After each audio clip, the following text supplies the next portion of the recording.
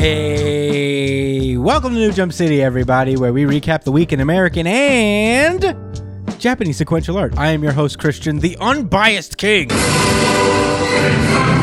Espinal. And joining me in person again for the second time, it is the man, the myth, the legend. It is Joshua Gangsta Time Cole. It was called Partner, but it should be called Gangsta Time. What's good, everybody? Listening. What up, Chris? Hello, bud. What's good, Mr. Producer? Oh, yeah. Joining us in person as well, it is the edgelord, Big News Brian. I got the right one. You did it! Yeah! Let's go, baby! Yeah! I wish we had an applause drop. Oh, wait, do we? I wish we did. All right, well, we're going to have to settle. Do the with, air horns. Drop the air horns. There it goes. There it goes. Yeah. Found it. Very excited to be back in person for the second time in a row. I don't know the last time we did it. It's been a minute, yo. Yeah. A twofer in a row? Yeah. Very excited to have it. We don't have any jump this week, so we're going to do just like a kind of a little bit of a talk shit show. We got some American comics to talk about this week, so let's not waste any time. Let's get into the plugs really fast. You can find me at the Chris Espinal on Twitter and Instagram. Joshua Cole, where can they find you? At JD Cole _37. That's on Instagram. And at NY Chillin'. With a EN, not a ING, and that's on Twitter. Get at me, guys. Yeah. Brian? You can find me at b.esp on both Instagram and Twitter. And if you ever want to catch me when I'm streaming, you can find me at twitch.tv/itspunchline. Ooh, yeah. You can follow the show itself at New Jump City on Twitter and Instagram. Follow us on Twitter, especially because we do a really good chapter of the week poll, usually when there is jump. But there wasn't this week, so we don't have that. No jump. No jump. But next week, jump will be back. Jump will be back. Yeah. My life will be complete. Indeed. But then when Oda goes on break, my life will be incomplete once more. I agree with that sentiment. If you also email us at newjumpcitypod@gmail.com with any questions, suggestions, anything you guys want us to talk about, or you can comment under whatever video you're watching, whether it's the full version or the little highlight breakouts we make for you every week. And while you're at it, why don't you subscribe on our YouTube? That would be super sweet. Subscribe, share the podcast, do all the things. If you prefer audio podcasts, we are also on every podcast platform that you can think of, even ones I've never heard of. So check us out, mainly on iTunes, Spotify, Google Podcasts, wherever, and leave us a 5-star review while you're at it. And I think that's it with plugs for now. Thank you guys so much. Let's get into the show proper. Do the thing, Brian. We're starting with Devil's Reign. This Devil's Reign number 2 of 6 by Chip Zdarsky. Zdarsky. This is the second in the conclusion event for, I guess, Zdarsky's entire Daredevil run. Last we left off, Wilson Fisk has decided to implement a law that outlaws all superheroes, not just the young ones like that was established earlier in the last year or so. There was like a anti-kid superhero law. But now Wilson is just like, you know what? Fuck that. No more superheroes in New York. Period. None. Period. I'm a salty guy. Yeah. So, you know, all the heroes have gone underground and are trying to freedom fight this whole thing, get it all together. We open this issue with Danny Rand, who is no longer Iron Fist. I remember that being a thing. He is no longer Iron Fist. Somebody else is. I don't know who. He's currently on the phone with Luke Cage, who is with Jessica Jones and Tony Stark. They're on their way to meet up with the underground superhero resistance force, as Tony has announced that he is running against Wilson Fisk in the upcoming mayoral election. So he calls up Danny Rand to be like, yo, let's come with us, man. I know you're not an Avenger anymore, but they're coming for you. This is a very non-discriminatory rule against fucking vigilantes. Very non-discriminatory. Yeah, they're coming for everyone, even if you're retired. They don't like it. And Danny's like, all right, I'll wait for you guys here. And that's when Crossbones just pulls up with a whole squad of people. And he's like, you're under arrest, Iron Fist. And he's like, ah, shit. Well, good luck. I guess I'll fight my way through it. So Danny Rand hangs up the phone and just starts fighting, but I guess he's like losing. He doesn't seem to have his Iron Fist powers at all anymore. I'm not very current on the exact situation with Danny Rand, but I guess all he has is regular kung fu fighting. I mean, maybe. Yeah, I don't know what's going on with him either, but like he doesn't always have the glowy fist, right? I would imagine in this situation he would just immediately be like, "Oh, I'm just in my civvies here. Better light up my fists." Yeah, you know what? Like spoiler alert, guys. Sorry, but he loses. He loses to Def. Crossbones. to You know, Crossbones He's just a guy at and this point. fodder. He is just a guy at this Who, point. Danny Rand? Yeah. He doesn't seem to have the iron Yeah, fist so he power. probably does not have the Iron Fist. Yeah. And they are real thirsty for the kid, man. Yeah, it's not great. So meanwhile, we cut over to Wilson Fisk's dark ass room where he likes to sit with no lights on. So and assassins can come catch him. this is how it just works. He just leaves himself open for assassinations just for the fun of it, I guess. And it turns out Elektra Daredevil pulls up to confront Wilson Fisk, and Wilson Fisk isn't scared because he's like, yeah, sure, you're a ninja and everything, but you're not killing currently because you're Daredevil and you're following Daredevil's rules, so I know you ain't gonna do nothing. So, you know, he Suck my dick. basically Right. He's like, so get the fuck up out of here. And as a matter of fact, I got my goons on your ass now. yeah. But for you, because you thought shit was sweet. Yeah, I know that you were like somehow betraying Daredevil with the hand thing, with the whole hand situation. So, you know, they're here in the city now. So go deal with them and your tie-in. So is that a thing? Is that something that's been Yes. talked about already? Yeah. No, not the tie-in. The whole that she betrayed Matthew. Well, the whole thing is with that. It was a while ago. Is this implied? No, it was a while ago when they were talking about. Elektra came back specifically to say, "Yo, I'm like trying to take over the hand and make it into something stronger, but it needs a leader, and I would like for you to join me as the leader of the fist, which is the souped-up version of the hand. Right. So please come join me." And Matt is like, "No, I'm not a ninja villain, man." And she's just like, "What if I'm very nice at crime fighting in New York? Will I turn your heart then?" And Daredevil has not given an official answer because he's been in prison.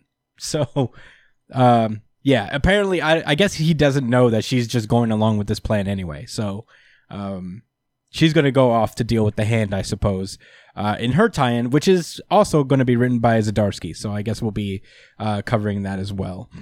Looking forward to it. Yeah, she escapes. We cut back to the underground superhero team of Steve Rogers, Iron Man, Daredevil, this lady, who's she? Oh yeah, that's Jessica Jones, Luke Cage, and Luke Cage's daughter. She's there. Miles is here Yeah. too.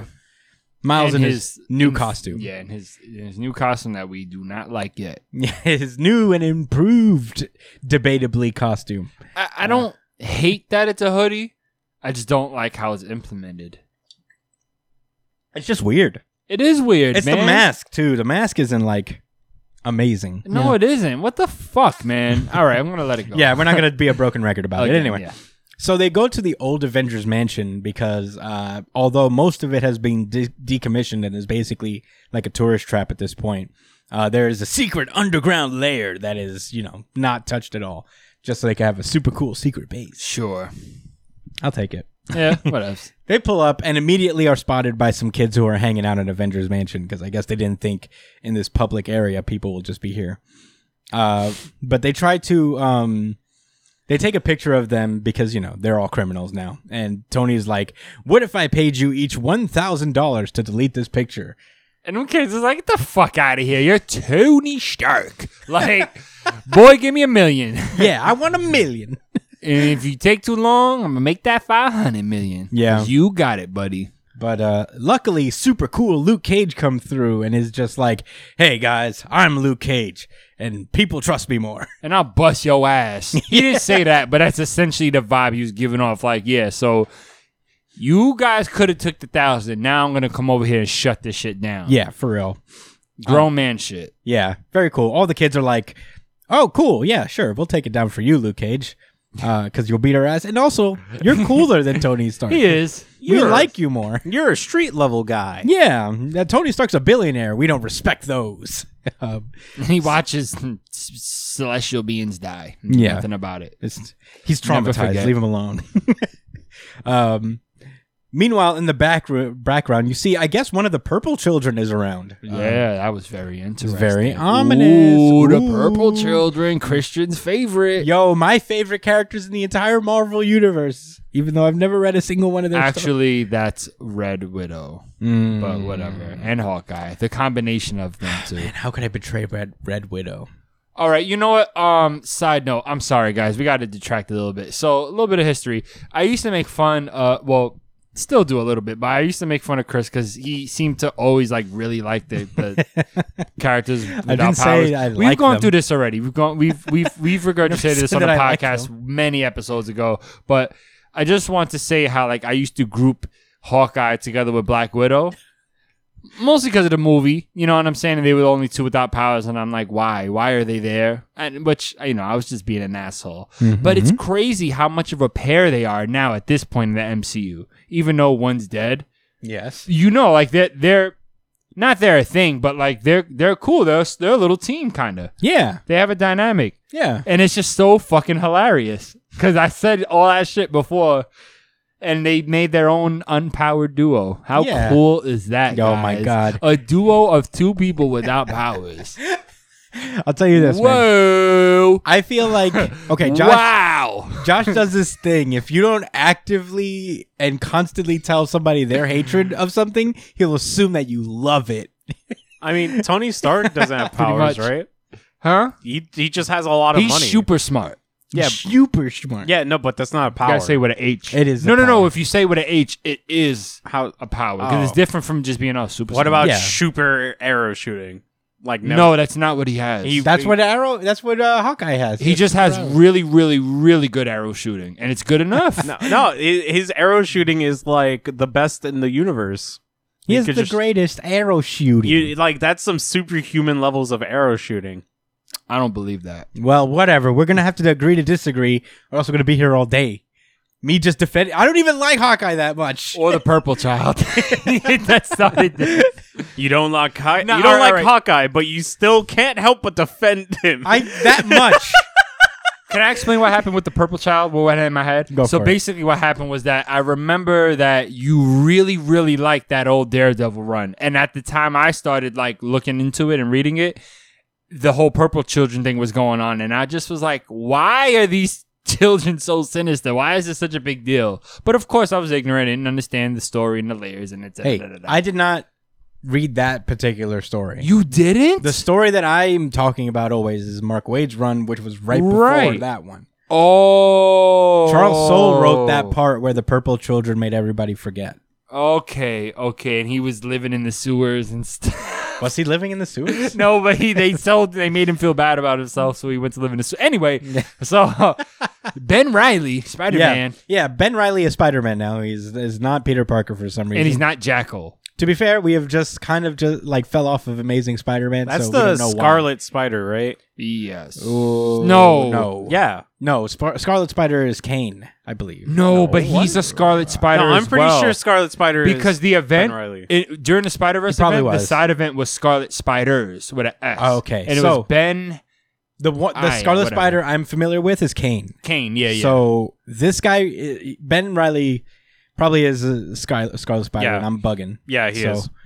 But Ben- there's multiple people who've worn. Kane the is Scarlet also Spider. the Scarlet Spider. Let's just Scarlet say- Spider is just whoever's a clone. Yeah, let's just say that Ben Reilly was the first Scarlet Spider. Okay, I'll take it. He's currently Spider-Man for some reason. So he's currently at the Daily Bugle. I forgot this little detail. I was like, oh right, he's not Peter right now. So you know, What's the difference between them? Is he just angrier? Ben is a clone. Yeah, but like, what's the difference? Ben's way more troubled. Yeah, he's had a past. So he's like, the And Jason also, if Todd he of gets Spider-Man? killed as Spider-Man, it's not as big of a deal as killing Peter. So it's like, nice. Nice. So he's like the Jason Todd of like Spider-Man. Yes. I guess. I mean, all the clones of Peter are kind of like that. I'm not gonna lie. I think the Batman family is much more defined than Definitely. the Spider. The Spider Folk. There's a few that have a whole series dedicated to them, but it's come on. This is the Bat family. Yeah, for real. Ain't no comparison. No. Except for Miles, who's probably better than most of the Robins. He was a start. Spider-Verse was a start. You know what I'm saying? To all of that. But, you know, come on, Jason Todd, Dick Grayson, Barbara. Wasn't there a time that nobody Tim liked Drake. Jason Todd, though? And that's why they killed him off? They literally mean- voted him out. Yeah, but you Yeah. know, I mean, you the know. majority of people in this country have voted for a lot of things that I don't really agree with. Yeah. I You mean, know, not that I've read Jason Todd's Jim original Crow. stories of him as Robin to really know or feel like that was unfair. separate but equal, you know, Yeah. a lot of stuff that was Questionable. voted in Sus. by majority. The death of Jason Todd, which is equal to both of those things, is equal scale. True. That was a bad vote. Anyway, We need a So, recount. Ben fucking Riley, He pulls Spider-Man. up. There's the Thunderbolts have apparently started taking people hostage now to draw superheroes in. So Ben Riley's like, well, I can't not go in and help people. So he pulls up. It's Taskmaster and Whiplash. They're there, and they've been tasked Who the with. fuck is Whiplash? He's the villain from Iron Man 2. Oh, he's actually a thing? Oh, you didn't know that? No, I knew he was a thing, but like he is just I feel like he's such a rare villain. Like I haven't is seen really him. rare. This is actually the first time I'm reading a story featuring him. I haven't heard his name since pretty I watched lofty. Iron Man 2. Like that's the last time I heard his The name. actor did a great job, in my opinion. Mickey Rourke? Yeah. Yeah. I he mean, did good. it is funny to see Mickey Rourke play a computer guy. He's just this big, beefy, like, yes, I So will is he- do computers. So is he really just like Electric Whip Man? Yeah. Is that all? he Yeah, is? but he's really smart too. It's just, you know, I feel like your criteria for people with no powers is if they're really smart, it's acceptable. But if they're no, he's still a lame. I'm just trying to explain like he's more than just electric whips. Let's say he's probably corny too. Especially He's pretty in this lame. issue. He's pretty lame. Okay, so Ben Riley pulls up and, you know, he does his like Spider-Man thing. He's like, I'm not going to let you hurt these people. And Taskmaster's like, that's cool because we're just here Yeah, for that's you. fine. That's exactly the plan. We're just kind of here for you. So- He said, "I'm Taskmaster, bro. I'm not these regular villains. I'm not even a villain. I'm a questionable anti-hero, maybe, kind of. He's definitely not an anti-hero. I'm not a good person. He's a villain. Yeah, he's not a good person. that's just. yeah. He's not a good There's person. different levels of villains. There's just villains and just not good people. We cut over to the Myrmidon, which is the prison for super criminals, where News to me. yeah, where Invisible Woman and Mr. Fantastic are just casually having a prison dinner, and they have power dampeners, so they don't have their powers in this prison, obviously. Two goons decide to pull up on them and try to shank them. And it's like, hey, Mr. Fantastic, don't look so fantastic now, do you? Despite the fact that I'm dressed to the nines, Yeah, I'm still packing basically. heat, and I'm gonna Kill him. pull out my weapon. Yeah, but his wife wasn't playing. any Yeah, she games. just takes her food and just smashes this dude's face in. Yeah, she cracks his head open with a metal tray, with a metal food tray. Yeah. Nice. And they're about to link together and fight like regular people, like Josh hates. They have power dampeners. It's fine. So, you know, the guards come in and break it up before shit gets too crazy. And they break them up. They have a cute little moment where they're like, stay alive, okay? Always. And they kiss as they depart. I know, it's adorable. Very And it adorable. hurts. No, no. Um, Mom and Dad. So are those other dudes they were fighting also have powers? Probably. I mean, this is a prison for super criminals. They didn't have power dampeners on. That's true. But So they're just random. They you just could be a threw in super. random I think it's dudes? not about the abilities you have, but about the damage you've caused. well, it says super powered criminals specifically. So What's going on here? What's we found a chink in the armor. They're like- Zdarsky. they're Well, they're maybe like oh, they don't have superpowers. Let's just throw in some fodder, you know, like some prison fight. Like, bait. maybe they forgot. Maybe they have power dampener anklets. Yeah, maybe it's on somewhere else. I have the power to be very inconvenient. My power is plot convenience. Meanwhile, I have the Other power to make- regular people look really cool. I have the power to get beat up by an average trait to the face. We cut over to the sub basement in the city hall where Dr. Octopus has been having a grand old time in Reed Richards' laboratory. He sure has. He's having the greatest time of his life. First of all, he's like, "This is the best I could do, Fisk," and he seems to have the Purple Man inside this real weird diamond thing. Chaos Emerald. Yeah, yeah. Sonic. Yeah, I recall. It's for the people. It's for Brian and the others. Yeah, for the other people. Dude, we need that drop of Obama saying chaos control. Obama said that? No, there's like it's like a meme. Like they use like I don't know, what is it? Like audio generated. Like they basically like pulled a bunch of words together and put them together, and it's him like making a statement Wow. about the chaos emerald. That is really that's Well, actually so super fucking disruptive that you could do something like Well, that. guess what? Next week, Chaos Control drop. Yeah, we'll have chaos control. Yeah. So Purple Man's in the Chaos Emerald, and Dr. Octopus is explaining that apparently this little staff that Wilson is carrying around has like the Purple Man's finger, pimp which staff. allows him to not have the exact same control over people that Purple Man does, but he can coerce people. He can kind of nudge people in the right direction of what he wants, but he can't flat out control them. For what unloyal ass Wilson Fisk tries it on Otto, and Otto's like, "Nice try, Wilson, but I've used my brilliance to make sure that I wasn't really gonna be under control of this shit. I'm not stupid, dude." Surprise, motherfucker. Yeah, I was a little surprised. I was actually surprised because man, I was bold to do that to Kingpin. But at the end of the day, he's just one fat man. You know what I'm saying? What does Otto care? He doesn't Yeah. give a fuck. Yeah, He said, "Fat boy, I'll tear you apart." Wait, does Wilson Fisk not have powers? Wilson Fisk is just—he's incredible. He's strong enough to like really hurt Spider-Man, which is a big deal. Yeah, it is a really He's also durable enough to get like slammed Yeah. through fucking skyscrapers. And He's shit. just like weirdly overly durable for a normal human person. yeah. Why? You just reminded Josh that he is just nothing but a normal human being with no superpowers. Well, But he's not. Like I will say that I'll put he's him. so gangster. That's what it is. Yeah, I'll put him under the same little bit of suspension of disbelief that I do for like normal characters in manga that are just Sure. can just uppercut people 25 feet in the air.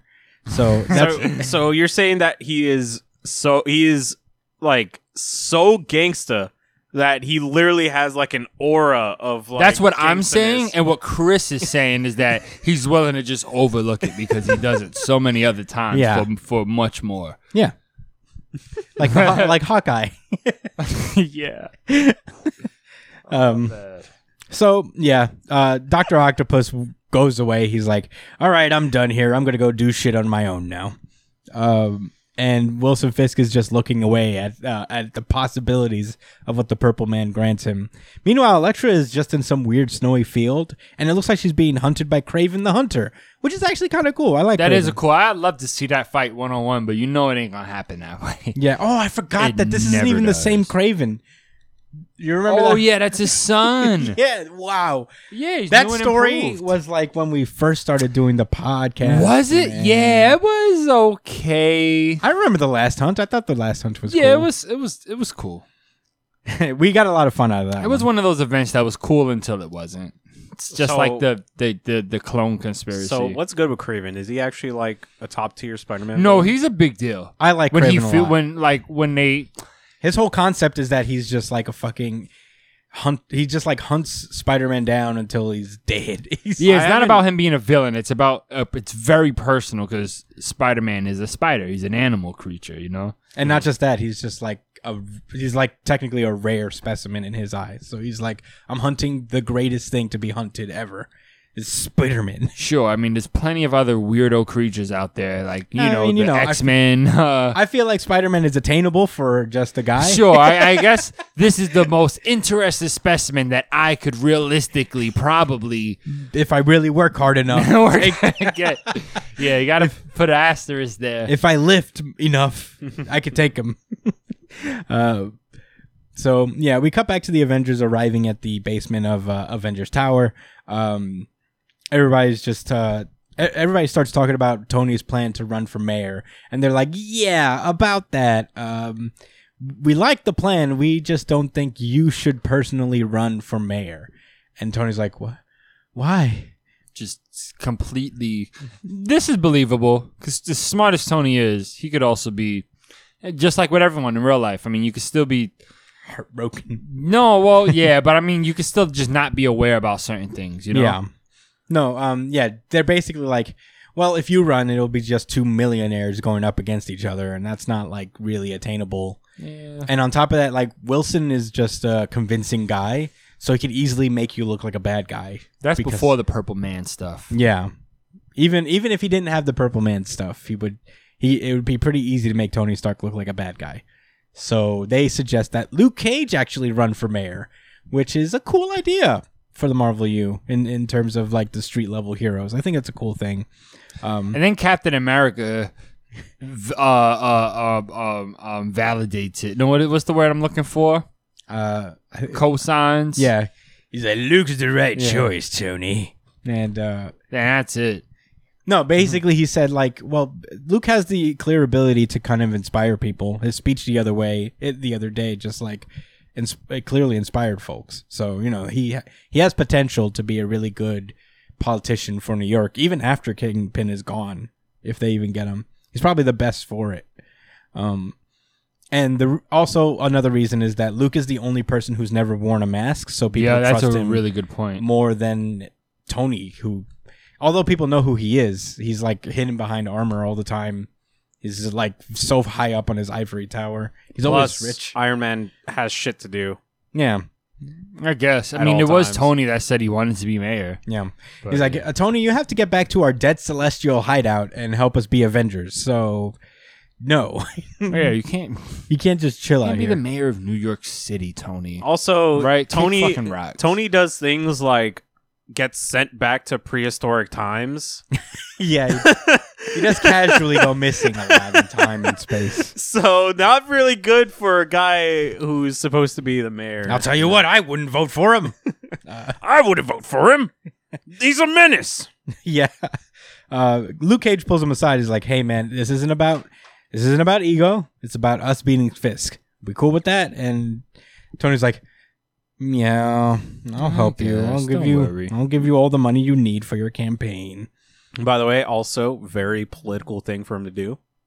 I mean, he seems still disgruntled about Very it. smart. And they made a huge point to Yeah, show that and he I'm like- was disgruntled. And I'm So, like, man, you know. I hope they don't really like fuck Tony up in this one. We make Well- him like super petty. they're not gonna make him a villain, right? But yeah, he might Imagine be super petty. Imagine they're like, yeah, you know, Luke Cage never wears a mask, never wears armor, and then they're like, all right, now that we got Tony Stark funding this campaign, let's give this dude an Iron Man suit, fucking full on mask, flying through the sky. Definitely. Turns Meanwhile, shit show. back at the Daily Bugle, Ben Reilly is in the middle of fighting both Whiplash and Taskmaster. Taskmaster is actually giving him the business. Yeah, where Ben 'cause Reilly's remember like, this is "Whoa." Ben Reilly, not. Peter Parker. But the way he's talking about it does make sense. He's like, man, look, Taskmaster is one of the best hand-to-hand fighters. I mean, I'm really good too, but I'm not.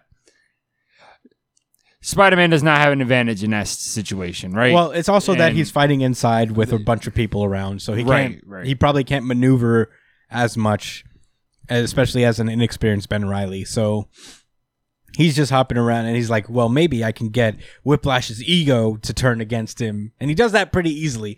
He just says, "Hey, I thought you wanted to be A-less Whiplash. Why are you just letting this guy beat me up?" And he's like, "Well, fuck you. I'm gonna beat you up." And yeah, he just causes major problems. I guess like he comes in and then like Ben Reilly knocks him out immediately. So that's cool. right, but what happened here? Did he get electrocuted just now by those whips? Yeah, That wasn't his power, right? Yeah, He took the brunt of his whip and then he just went bow, knocked him out. But you know that causes him to just be arrested by Taskmaster. I guess he was just trying to take care of the one problem, which was Whiplash. Solve the problem he could solve pretty immediately. Yeah, So Taskmaster puts the power damper on him and then just kicks him out the window. that was fucked up. Yeah, Spider-Man doesn't have his powers currently, so he's just like, shit, I need to Right, break and one my of those fall. powers is durability, unfortunately. Durability and landing on things well. So he's just like, fuck, I gotta break my fall. And he tries to use his web shooters. Oh, man, he doesn't this have is his super rough. strength anymore. So when it pulls on him, he dislocates his shoulder. And he lands on a car. And Yeah, he falls from fucking like 30 stories high, man. yeah. As a normal person. Well, I Right? guess like in theory, like the web kind of broke his fall a little Right, bit. right. So he didn't, that's why he didn't die. But Yeah, he's not in good shape. he's real close. He's like, ow. The Reaper's right in the back. We're like, Hello, Spider-Man. The South Park Reaper. yeah. Yeah, the one's just like on a Watching tricycle. like, I never got a Spider-Man before. I didn't think it was gonna be this soon. Yo, when we calling Peter Parker back? Because we're about to be lacking some Spider-Man. Yeah. Oh my God. Then we get the kicker. We hear Otto is just chilling in front of this big interdimensional gate that he found in Reed Looking Richards. super ominous, man. I mean, this is a cool design for him. Oh yeah. Young Otto? Sheesh. Is that what it is? This is Young Otto, right? Yeah, I don't know how he got this new body, but I am a fan. I miss Superior Spider-Man, Don't we? but all? not him replacing Spider-Man. Just him being his own. Yeah, Whatever. that was a great series. It was a great series.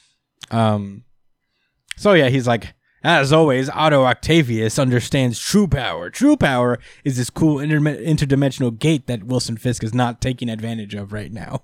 So, he's like, but I'm doing shit, and my plans are superior. And coming through the gate are evil versions of the Hulk, Ghost Rider, and Wolverine. And they all have back stuff like Dr. Octopus. Are they all Yes, variants of even- Dr. Octopus? Even I don't know if they're variants, but maybe. I did not Bro, look at notice Ghost that. Rider's back. He has the chains coming out of it. Yo, that's crazy. I know. Oh, can this be an event? It by itself? Oh, I'm here for it. And that's where the issue ends, actually. With Dr. Octopus being like, I'm doing some real cool shit down here. Fuck Wilson Fisk. He could have New York. I have Hulks, and I have Wolverines with octopus things. Yeah, I mean, I guess that the octopus pieces on them makes them unbeatable in his mind. Yeah. This is pretty cool. I feel like this main event has been like build up for the tie-ins that are to come. The stuff with Elektra and Kraven. With, I guess, Otto is going to be doing stuff. Luke Cage is going to have like a little mini series tying into this, which I guess will cover his mayoral run. So I'm guessing that this main series will be like kind of a facilitator for the branches of story that are going around. But as it stands, it's actually pretty cool. The artwork is fantastic. I believe it's the guy who's been like mostly drawing Daredevil up to this point, and he's like really putting in the work. I'm enjoying this event so far. Do you have any thoughts before we move onward? No, not really. I mean, I want to see what's up with the tie-ins. I think the story's been cool so far, but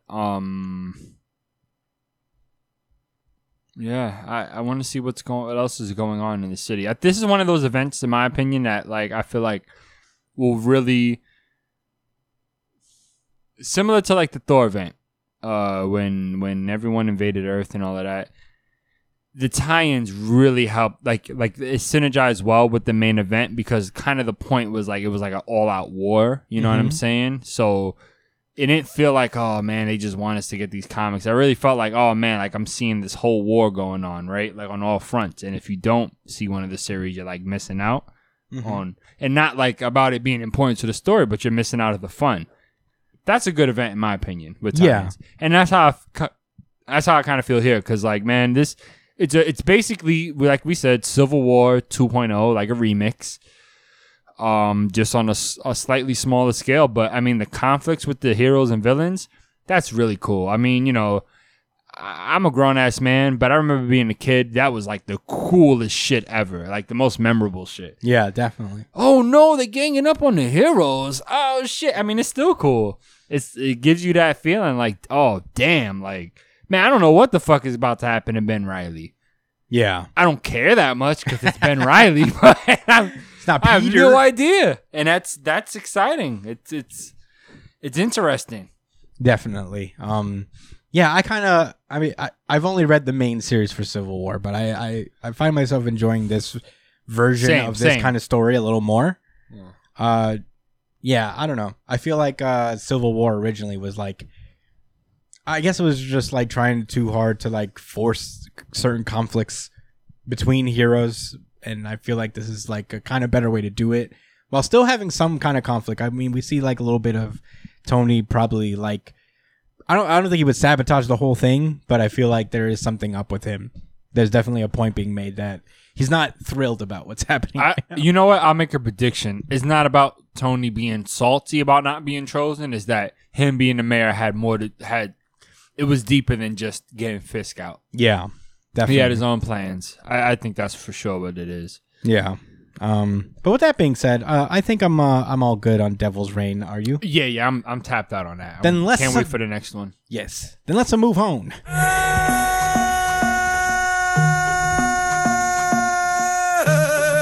Inferno. This is Inferno number 4, the final one. Actually, this is the actual last Hickman writing on the X-Men verse that we'll see for a long time. And let's get into it, I guess. Inferno number 4. Last we left off, there's been some little games being played within the council. The secret is kind of out on Moira, thanks to Emma Frost. She let Mystique and Destiny know, who, if you've been reading the X-Men up to this point, they actually killed Moira in a previous life when she was trying to cure mutantdom. Burned her alive. Yeah, it was pretty dark. So they had kidnapped her and seemingly have taken her to an Orcus station. But when Xavier and Magneto tracked them down there, everyone there was dead. So they were like, whoa, what the fuck? They were around investigating it. They realized that they were now surrounded by the many scientists and agents of Orcus, including the Omega Sentinel and Nimrod. So they're in trouble because Nimrod is broken. Real quick, I have a question about Moira. Is, like, when she dies, does she just go to another universe? Like, is she reborn into No, another she universe? resets the actual. See, this is different from, like, she doesn't create branch universes. She deletes the one that she's in and creates a new one. So the world's not going to keep going when she dies Nope, here? it's going to restart. Now, that leads to another very interesting question. Because this isn't the only universe, does she do this to all of them or just the one universe? I believe it's the former, simply because it still works fine. You know what I'm saying? As long as the other reality is getting destroyed and it's not a splinter one, and that's creating a bunch of like split off timelines or whatever, then it all works out. Yeah. But that could still be the case. If it's the case that those timelines are still out there, that would still be interesting. Yeah, It's just less jumbled that way. If It's that's a little. not the case. It's a little at least assumed by the other mutants that when she dies, the universe that she was currently residing in is destroyed, and it just starts over. So in theory, this would be 616, just constantly restarting, and this would be the 10th iteration of it. So, and this universe is different because in theory, this universe, as we learned in the last issue, this is the universe where the mutants actually win all the way. And the Omega Sentinel coming back in time kind of splinters that to a very unknown possibility at this point. So, yeah, going forward, it's going to be pretty weird. All right, so this is... All right, I got to ask you this then, since you already opened that can of worms. They still lose in all those other Moira lives. Yes. But it's just this one. They figured it out for this one. And then they always win because she's kept going back in time after this point? She went back in time this once. But when they say they always win, that's almost implying like through each live that they keep winning. But I think is it safe to assume that he just means like, man, all I've known is that they win. Like, is that kind of what in she her means? future, she's like, they win as far as she knows, which is in this timeline. Yeah. All she knows is that they win every time. Completely unaware of the whole other lives. Moira thinking that she's... Yes. All right, so this is separate lines of thought, and it doesn't really matter because moving forward, that's supposed to be the case, but Yes. it was messed up because she went in the past. I understand a bit more now. Yeah. Okay. So she changed the timeline. She I'm gonna- trunced this whole thing. All right. I'm going to tell you guys this, though. What happens in the next few pages, you didn't need to read any fucking thing, any part of this whole X-Men run to be like, wow, holy shit, these niggas is getting it popping. Oh, yeah. Go ahead, Chris. Okay, so, Eric and Xavier are surrounded by all these agents of Nimrod and Omega Oh Sentinel. my God. And are they scared, bro? No, they're like... Is Xavier scared? no. Absolutely not. They're like, they're I just did not humans. know his power set was like this. Okay, so... All right. So they're about to square up. They're like, we have no choice. We're going to have to fucking go at it. Bow, bow, bow. And But first... these humans are just like, do you hear me, viewers? This is your last chance. Surrender. And Nimrod breaks in, is like, it's no use. They're ready to die for this shit. As are we. Yeah, the humans are like, so would we. And he's like, so you have. Like, you were about to. He's like, huh? Yeah, what? Nani? What you mean? Yeah. WYM? Question mark. And they're like, you know what?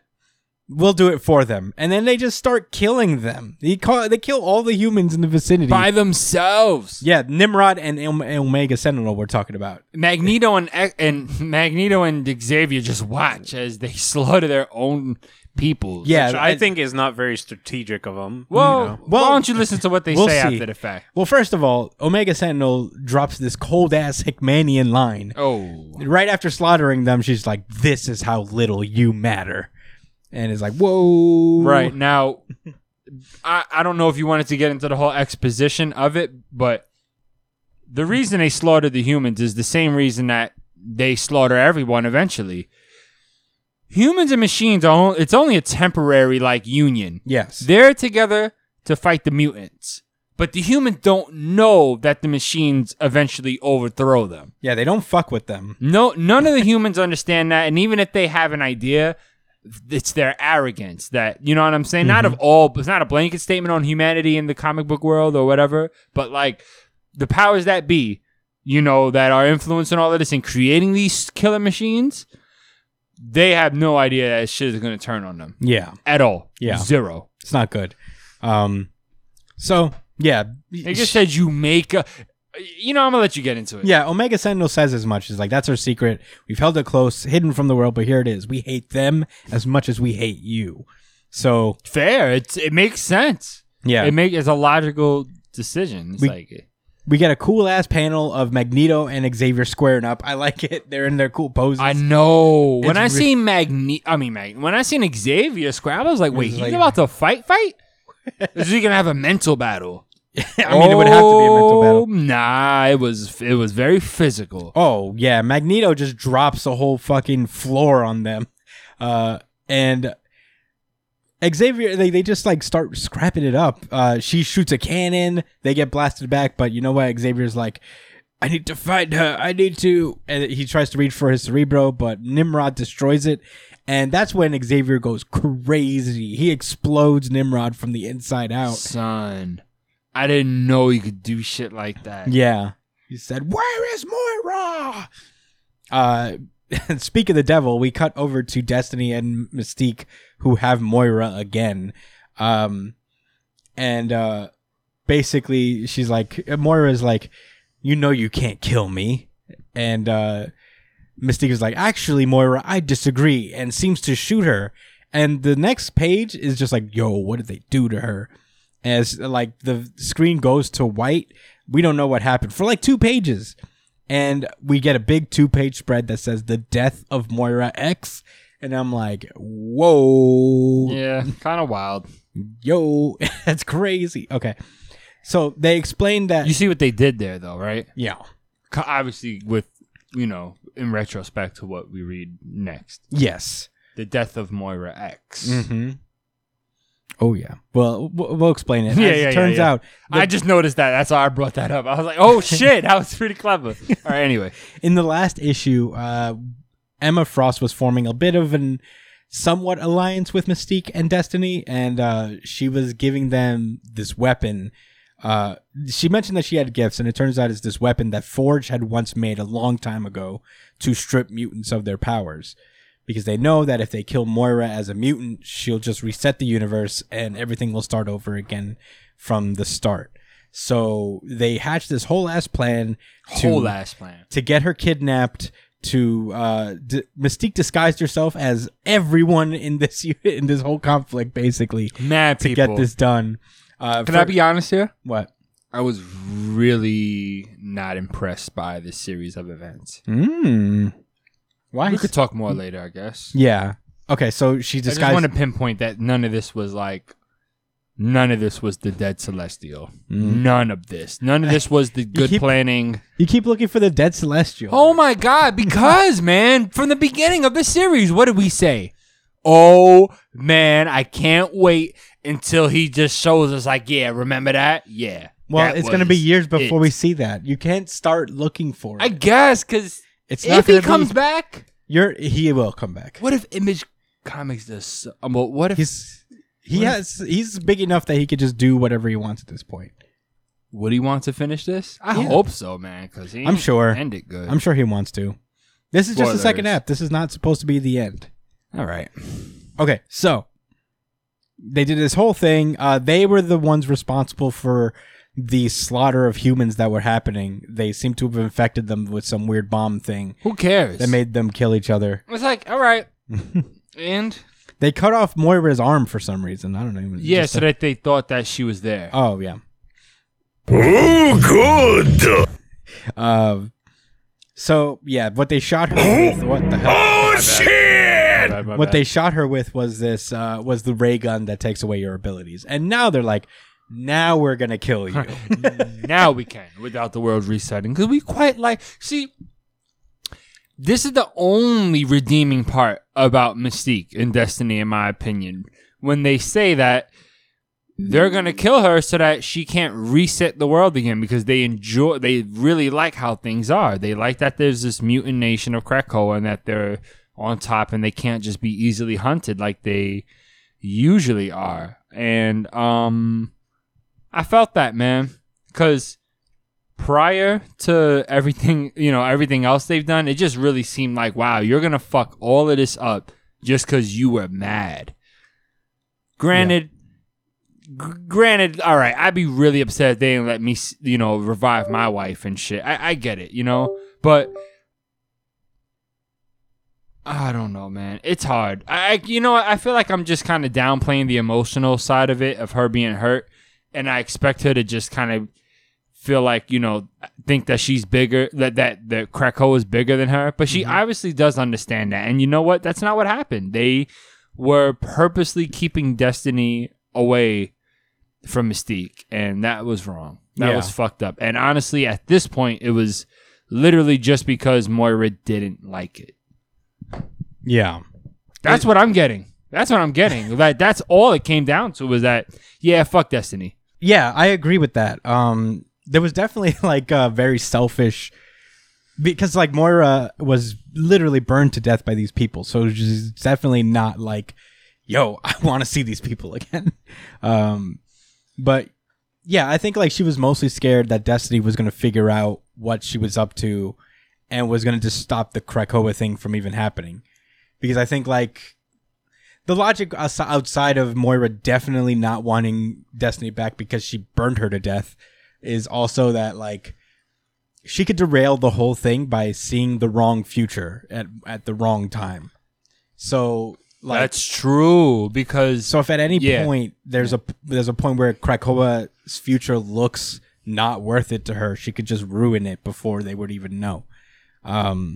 But there is definitely a personal beef. On a whim. Yeah, there's definitely a personal beef with that as well.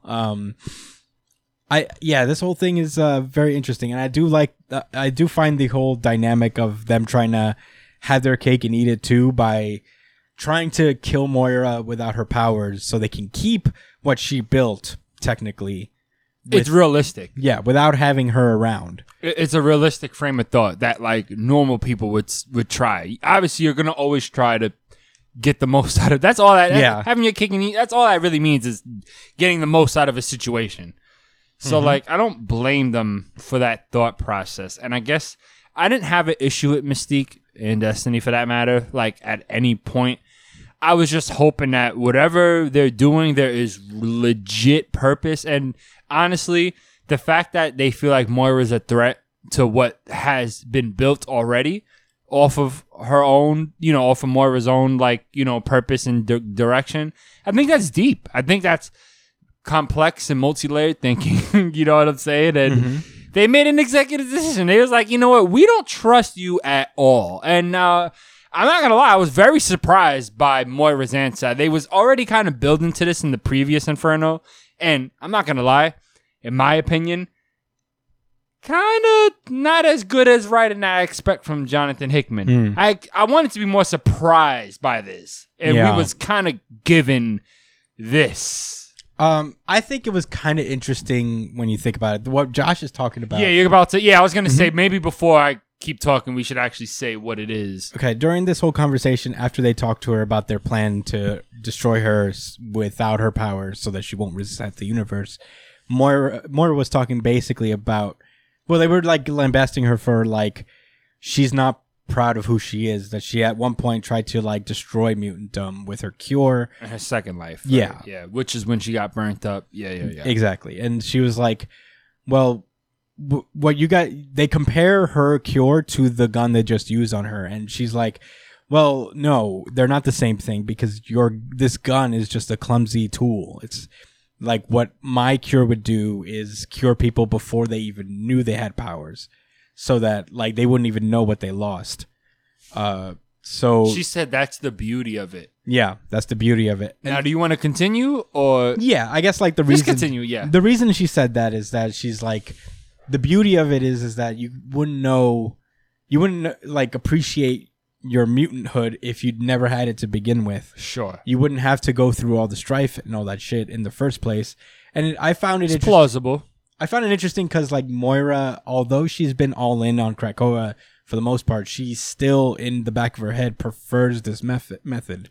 That was a very good way of putting it, Chris, yeah. Honestly. That is, yeah, it's as a matter of fact, I'm glad you said it, and I agree with you, because going into this, the impression I got was that, and again, I had this impression because I felt like, this is why Mystique and Destiny was kind of going so hard, that is how she felt indefinitely, like, oh, no. All of this is of Rouse. Eventually, I want to get rid of mutantdom and make it not a thing anymore. That's kind of what I thought was the case, but what she's saying is that was my thought process at the time, and I still at this point don't necessarily disagree with it. It's just that I've gone through a different course of action now. And for Destiny and Mystique, the fact that she even still, not only that she once believed that, but still doesn't regret that is too much for them, who are super duper proud of who they are and their mutantdom, which, they don't need my approval. I mean, they're fictional characters, but aside from my approval, that's important. You should be proud of who you are. As long as you're not hurting. So, I mean, being a mutant doesn't mean you hurt people, right? So, yeah. Mutants are inherently evil. I will say this. I will give Moira credit that although that, like, in her heart, she seems to still have, like, this belief in her cure. She's tried to make things work out for mutantdom more times than she's tried to destroy them. Fair enough. But That one time was enough. Yeah, I mean, out of for 9, Mystique and Destiny. Yeah, they never forgot. But out of her 10 lives, 9 of them were spent in service of mutantdom. Well, the first one doesn't count because she didn't know she had her powers back Sure. then. So 8 out of 10. It's not bad, I guess. Not a bad score. Speaking of scores, so my friend just sent me a text saying RJ fire emoji. I might clip this just for him. Oh, I hope the Knicks are winning. I'm about to check. All right. Well, I guess we should move onward then. Meanwhile, back at the battle with Nimrod and Sentinel, they're losing. They're not having a great time about it. It looks like. Which, we kind of guessed. Yeah, Xavier is like all bloodied up. He's not really a super fighter. Yeah, type. he's never been a. Yeah. I mean, I guess what I learned in this fight is that he could get it popping with the best. He's not scared. Yeah. He's ready, but like we know, he's not. He's just not a fighter. Yeah. He's not. But Magneto actually, he does some cool shit here. At some point, he manages to control the body of the Omega Sentinel using his abilities and redirects her cannon right to her face again. Which begs the question, one, Omega Sentinel, you're fucking retarded for coming to the battle with metal. It's a comic book. I'm pretty sure they have non-metal metals. That's you plastic. I don't know. Yeah, I don't know. Super. I don't get it. And why can he control her now but couldn't control her before? Maybe There's a lot of questions. Maybe there's like a bit of maybe it's not necessarily a metal that Magneto is strong against, but now like after some time he was just like, gotcha, bitch. Sure, I'm willing to accept that. See, here's my issue, right?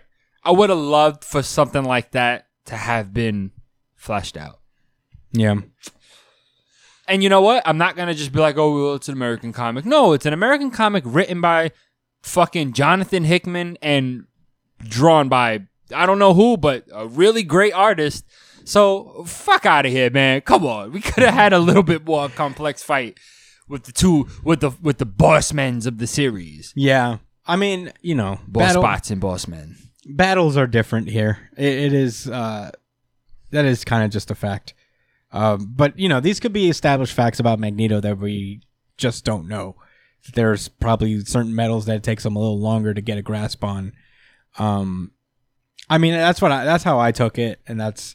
I still thought, like, despite the fact, if that was the case, that this just took a little bit for Magneto to get settled in with the particular metal in her body.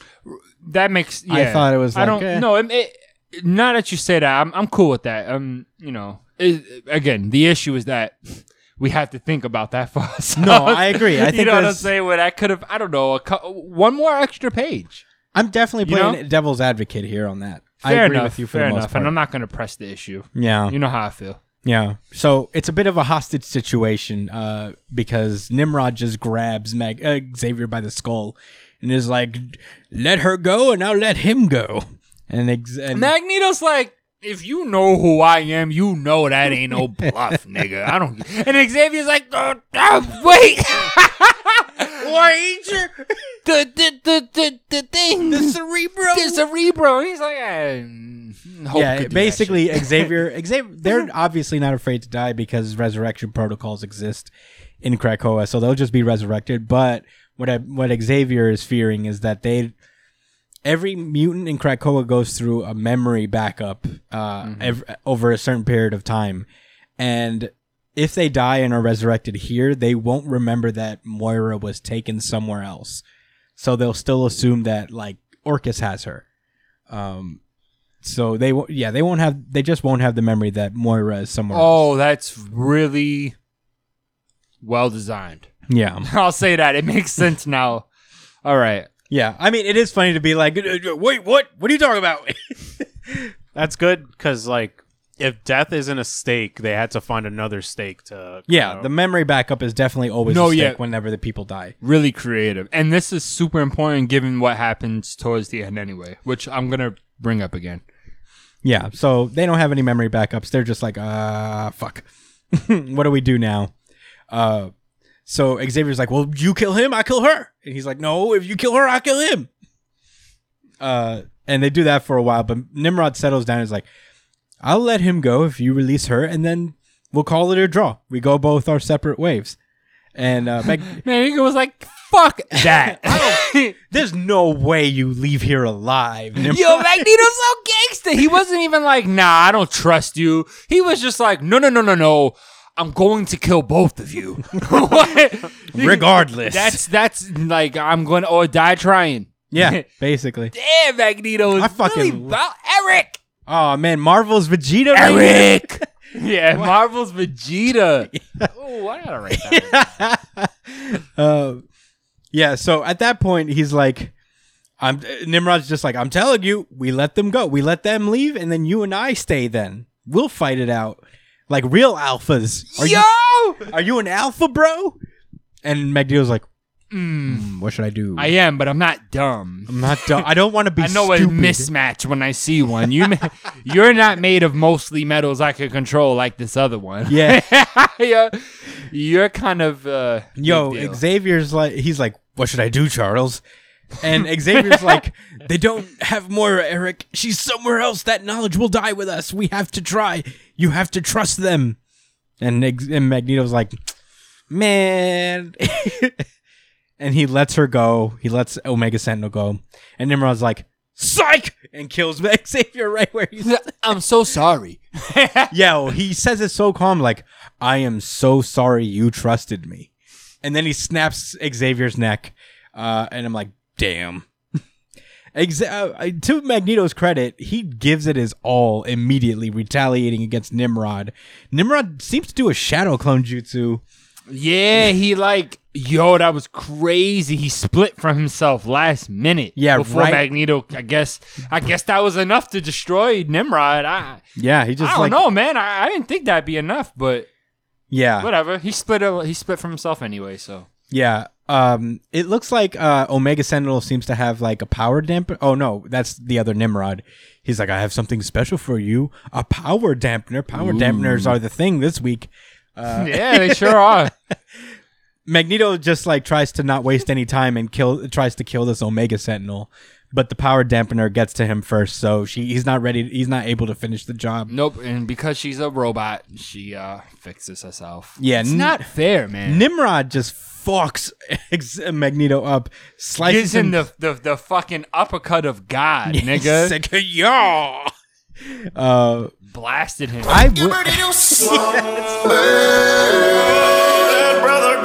Yeah, Eric fought valiantly, Yeah. but it wasn't enough. I will always respect Eric to the last breath Real talk. throwing metal at this man. I'm not gonna lie, he didn't have to fight. It was his words was enough for me because he was so ready. He was so ready to die for the cause. Yeah. Oh my god. And the Omega Sentinel has the audacity to shit talk. Right? She's like, You bitch! you like that, mutant? Yeah. How about that, You good? motherfucker? You good, mutant? Hold that, motherfucker. Nimrod's in the back like, all right, I did it. I did the work. It's all right. You can have that. If I didn't come clean with this power dampener, you'd be spare parts at the office space. It's not good. And they finish off Eric as they give him spicy Hickman language as he passes. Oh yeah. No, well, I ain't gonna lie. I think it's pretty important. Yeah. You wanna? Well, Xavier, Well, you could read it word for word, or I could just give the gist of it. you can give the gist of it. Gist of it is they saying the same shit to Charles and Mag as was kind of the mantra of what started Krakoa in the first place, which was no more. We will not allow you guys to subjugate us and treat us however. We're going to create something for ourselves. And it's crazy because as I was reading it, I was slightly annoyed, like whatever, man, rolling my eyes. But then I was just like, you know what? I don't ever tell my toaster thanks, man. I don't ever cut my TV on and be like, you know what, bro? You know what? You're You right. hold it down. Yeah. I don't. So I got to remember to thank my Thanks, PS4. For hey, these devices are getting smarter and smarter. Thank you, camera. Thank you, ring light. Thank you, iPad. Please don't revolt against me. We good people. I on your appreciate team. you. I'll take your side against the humans. It's lit. Make me a robot too. For real. So is this story I'm leading down. up to basically like them, like the X-Men kind of becoming kindred spirits with the fucking robots? No, it's been Well, how the fuck did you No, get because that? they're literally showing that they're like mirrored in their oppression and their yeah, like, but the mutants. They they're- hate sentient life. yeah, they hate like Organic but they're sentient life. both It's longing, flawed. but they're both longing for independence. Essentially. No. Well, that's Yeah, but that's they're literally not- what they just said. not No, really. Here's All right, the all thing. right. It sounds like they're having the same battle, but the mutants also use technology in shitty ways.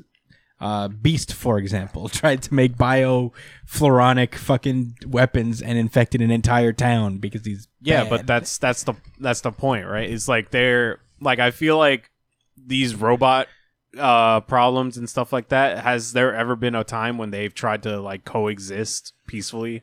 Like, Yeah. both of them. There's been 10 whole lifetimes of them just not having a great time against each other. Yeah, so like there's probably going to be a life. This is probably going to be the one where they're like, "Yo, how about we just like stop like killing each other and like join So hands." this is what Omega Sentinel says, right?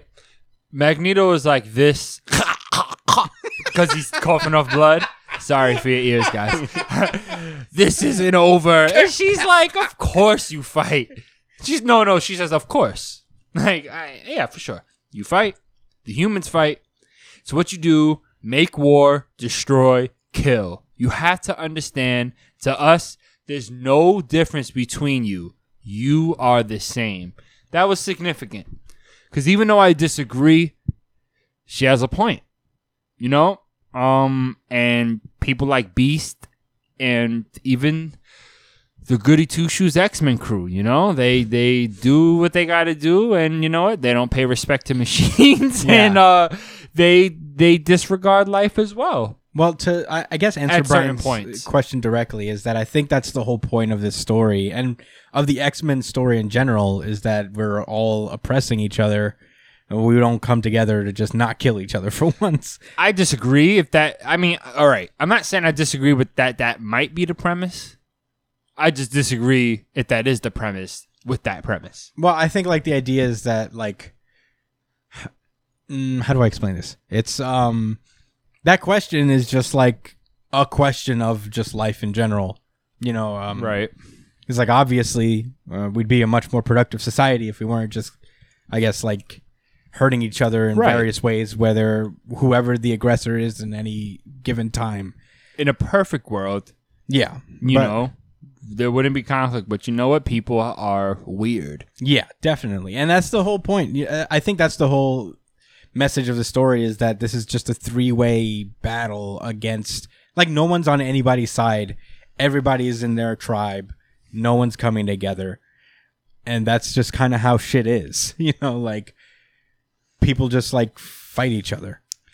I mean, even, all right, so even more specific to the conflict here, right, in these Marvel comics with X-Men, the machines, I mean, we've seen it before. This isn't the first time. In Days of Future Past, this is the same kind of language that was being used, just, you know, slightly different. Basically, the machines came to a point where they were like, mutants and humans are not good for this planet. And, you know, we can have a whole conversation about that, I guess. We're not. But whether we agree with that or not, that is their point of view. It is organic sentient life fucks things up, and we're perfect. You guys are flawed. We're perfect. We're gonna eliminate you guys and keep doing us. Yeah. It is hypocritical, but it also has logic. Can something be logical and hypocritical at the same time? Well, because You can be a hypocrite and have logic, Sure. right? Sure. Yeah. Well, here's the thing is that these advanced machines, what makes them advanced is that they also have feelings of their own. They're able to good be point. hypocritical. They're able to have an emotional stock in things Sure. that makes them some kind of biased in some way. So, like, if they were truly logical machines, just cold and heartless, they wouldn't be able to build this hatred of both sides like they have been. Fair. So That's a good point. I think like the point of the machines evolving to a point where they're sentient is that they also gain love and hate and all these other emotions that drive mutants. They're kind of like a half step behind humanity in an emotional like evolution, I guess, in that way. But they're ahead in everything else. Yeah. So it's almost like it creates that. Wow, that was actually kind of profound, man. I mean, no, not kind. It was. That was actually profound because they are advanced in most tangible ways, in all tangible ways, actually, in all except for the heart. You know, not to sound cheesy. And I don't know if this was the point you was trying to make, but I hope I'm kind of taking it further and saying that, you know, I agree a little bit more with what you said before because, you know, the machines, they could easily not kill anyone, take over the world and say, yo, we're doing this for y'all own good Mm-hmm. and not murder anyone. Instead, they have an emotional reaction to the situation, which implicates them. Yeah. In as far as you guys are in the same boat as the mutants and the humans. The only reason I pause to agree 100% with that is because at the end of the day, mutants were we're oppressed. You know what I'm saying? And I'm only real hard on that because I know what the X-Men is supposed to represent. Oppressed, marginalized people. Black people in America. Kinda, you know? Yeah. So it's just like, I still feel like, the mutants was done wrong. Machines, y'all just came out of no fucking where. Acting like babies. It's to say, we're gonna take, you know what I'm saying? Like, toast my bread, nigga. Fuck your opinion. I'm sorry, I was joking. Don't kill the iPhone. I mean, I guess, like, obviously they're not talking about just their toasters and shit and coffee makers. It is, in the idea, if you're going to take the premise that AI is evolving and at some point they're going to be sentient, at this, like, we'd still probably use them for the shit that we use. They'd still be phones to us. Right. Down the line.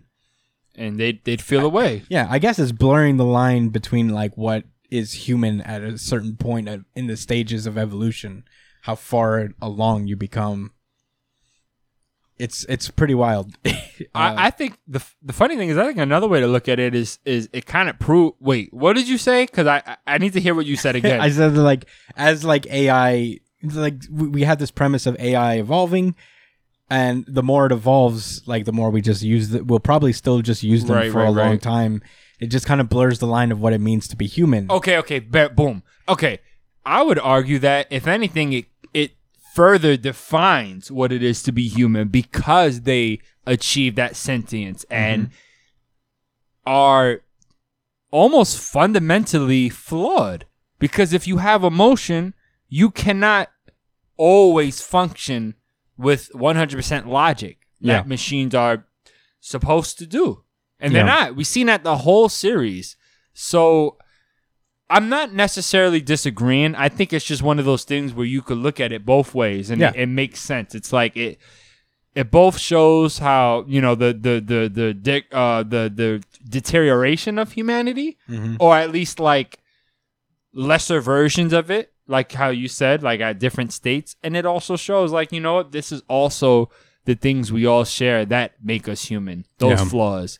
And flaws aren't necessarily a negative thing depending on the context, and especially not in this context. If we're all flawed, then everything's fine. Yeah. Right?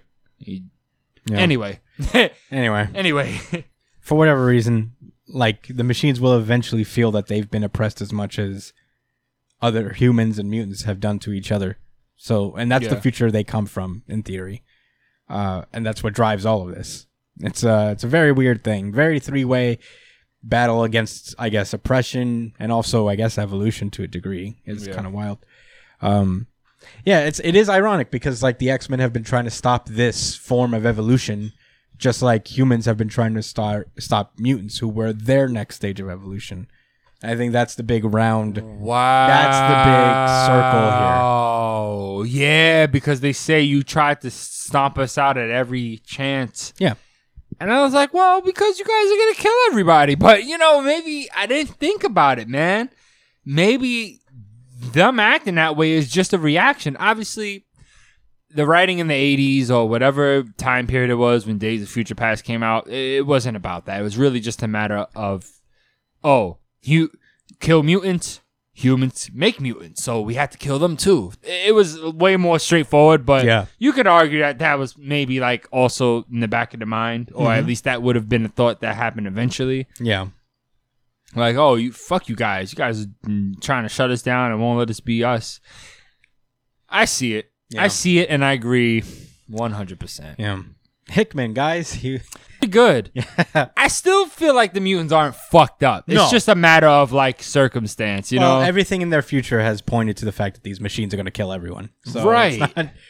I guess in theory they have cause, but, you could always argue that that future hasn't really played out yet. No, right, and that is important because it's to be frank, it's not an excuse. Yeah. For murder. If anything, it's an excuse to think harder and figure something out. Yeah. Well, anyway, I suppose we should move on before we start going in circles because there's actually a little bit more left to really go over.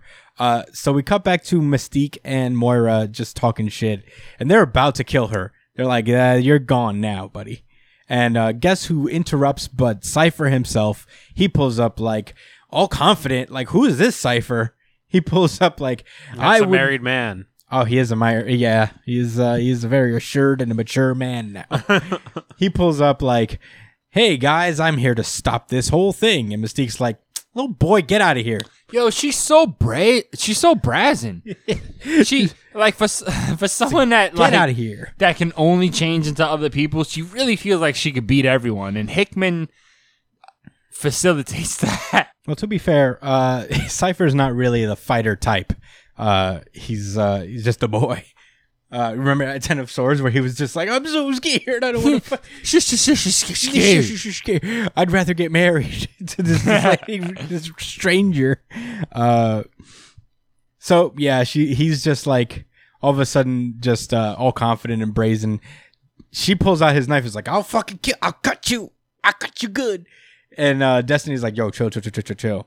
I'm blind to this moment. I can't really see the future. This boy brings chaos and the breaking of time." Oh God! I read that. I was like, "Whoa!" Damn. Oh shit! Destiny's scared. Yeah, because Destiny at this point, now that they have Moira, this is like a real breaking point. Like ever since they took her, the future. Every time she looks into the future, it's something different. I think she used the word nexus, which is this is a big nexus point. I like that they're like defining that. Yeah. I like when they do that, when they make something up in the MCU that is actually cool, and then they kind of like reinforce it in the comics. They're like, no, like that was a good idea. Let's keep that going.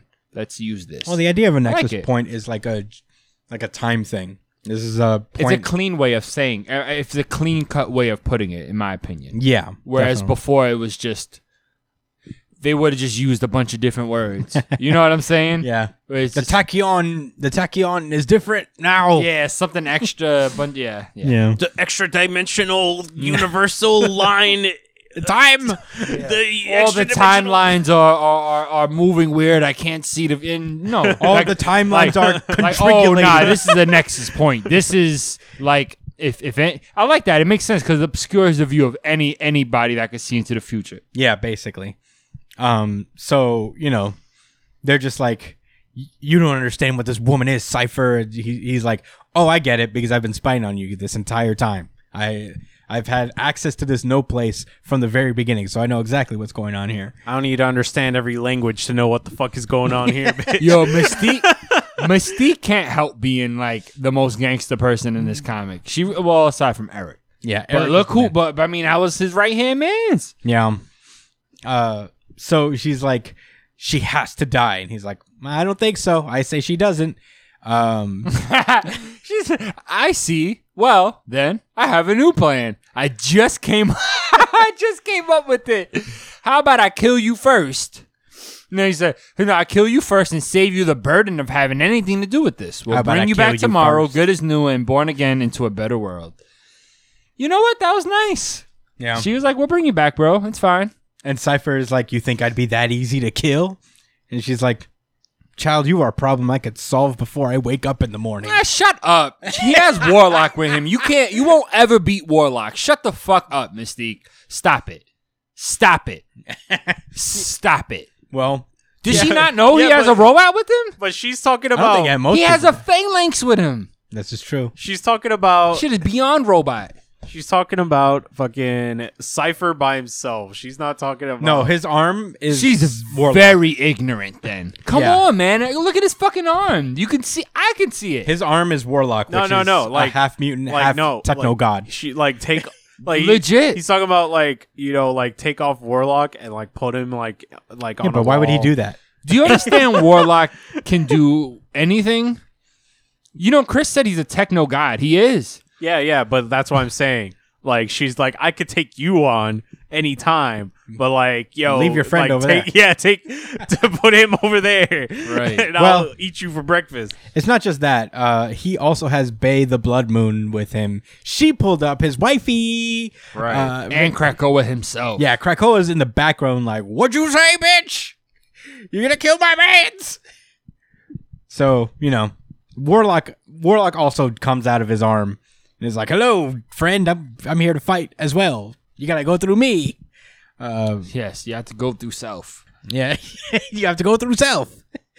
And at that point, Destiny's like, all right, well, the way I see it now with the future thing, we have three possibilities. The way it goes is that we either kill the boy and fail because you have both Krakoa and Bay the Blood Moon on your side. So You will die. I'll be alright though. They'll revive you like in a few months, but I'm gonna die for whatever reason, yeah, no, and then they won't bring Yeah. me back. yeah, Destiny is like, they'll definitely kill me and never resurrect me again. They'll kill you and probably resurrect you 3 years from now. So, you know, he's like, wait, that was the second option. What was the first one? He says, okay, so we can kill, okay, if they kill Moira only, the price is that, like, Mystique will be exiled and at some point Destiny will die and they'll never resurrect her. The second one is what we said, is that we tried to kill the boy. They'll fail. I'll remain on the council, but you'll probably not be resurrected for like 3 years. She said, "You will fail." And then she said, "You will die. I will not." You know what that means? She stood there and watched as a wife She's not gonna fight. got fucking filleted alive by an Arakan and Robo God Basically. and this tree guy up there. Yeah, Destiny is not getting involved. And the third one is Yeah, the she's boy. like, "I'm not stupid. I'm not Black Widow or these other fucking I'm not clowns. Hawkeye. I'm not. I just see the future. That's it. And look cute. Yeah. That's it. I do one thing. I see the future, look fabulous. And I'm your wife. That's, and I'm also your wife. yeah. And I got this cool mask, this Hickmanian mask. Yeah. Is it? I think that's I her guess not. real I don't mask. know. I feel like But Hickman it's- loved it. I Yeah, feel like I'm sure. if it wasn't for her look, she would not have. She would not be a part of Yeah, the story. The third and final option, which is what they go with, is that they just called the whole thing off. Everybody keeps their power. Everybody wins, kind of, sort of. Nobody dies. And Cypher's like, cool. Yeah, we let Moira go. She lives her life. And then, you know. And, we just take this L real fast. Cypher's like, yeah, Yeah, that's the best possible option. this is actually what I wanted. I did not want any other thing to happen. Meanwhile, Beta Blood Moon is like, please, option 2. Ooh, do something to my mans. Please do that. God, Do something to please my even husband. Flinch towards him or something. Yeah. Like, Ooh. this spear hasn't tasted blood in several moons. For real. It's funny. Okay, so I everything's- love the Iraqi people, man. They go they go hard and then they kill people. Yeah, that's why X-Men is trash. Why? Did you read it? I didn't read it. Oh, Mutant Man. Oh yeah, Captain Krakow. I Oh heard of him. my God. No, that's nothing. That's nothing. You're going to see. Actually, it's kind of fire, but it's also kind of annoying. Whatever. I feel that. All right, so everything's okay. Cypher equips a piece of Warlock on Moira, gives her a Warlock arm, which is kind of cool. She's like, "Your way of keeping tabs on me, Douglas," and he's like, "Well, you need 2 arms. This is a good way to keep, you with 2 arms." And also, I just saved your life. Yeah. So basically, he's like, "All right, so Krakoa will probably let you use this gate one more time, and then we're going to destroy this whole place. So go for it." So Moira goes off into the wind. She is now human. She no longer has her powers at all. So that means she cannot be found by Cerebro, and she will not be resurrected should she die.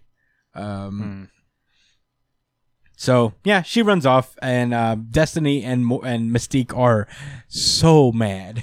Oh, quick note. I remember before I mentioned about how how Charles was saying that, like, if we die, like, basically he was saying that it's not worth losing Oh yeah. the memory, right? That we should try to trust them.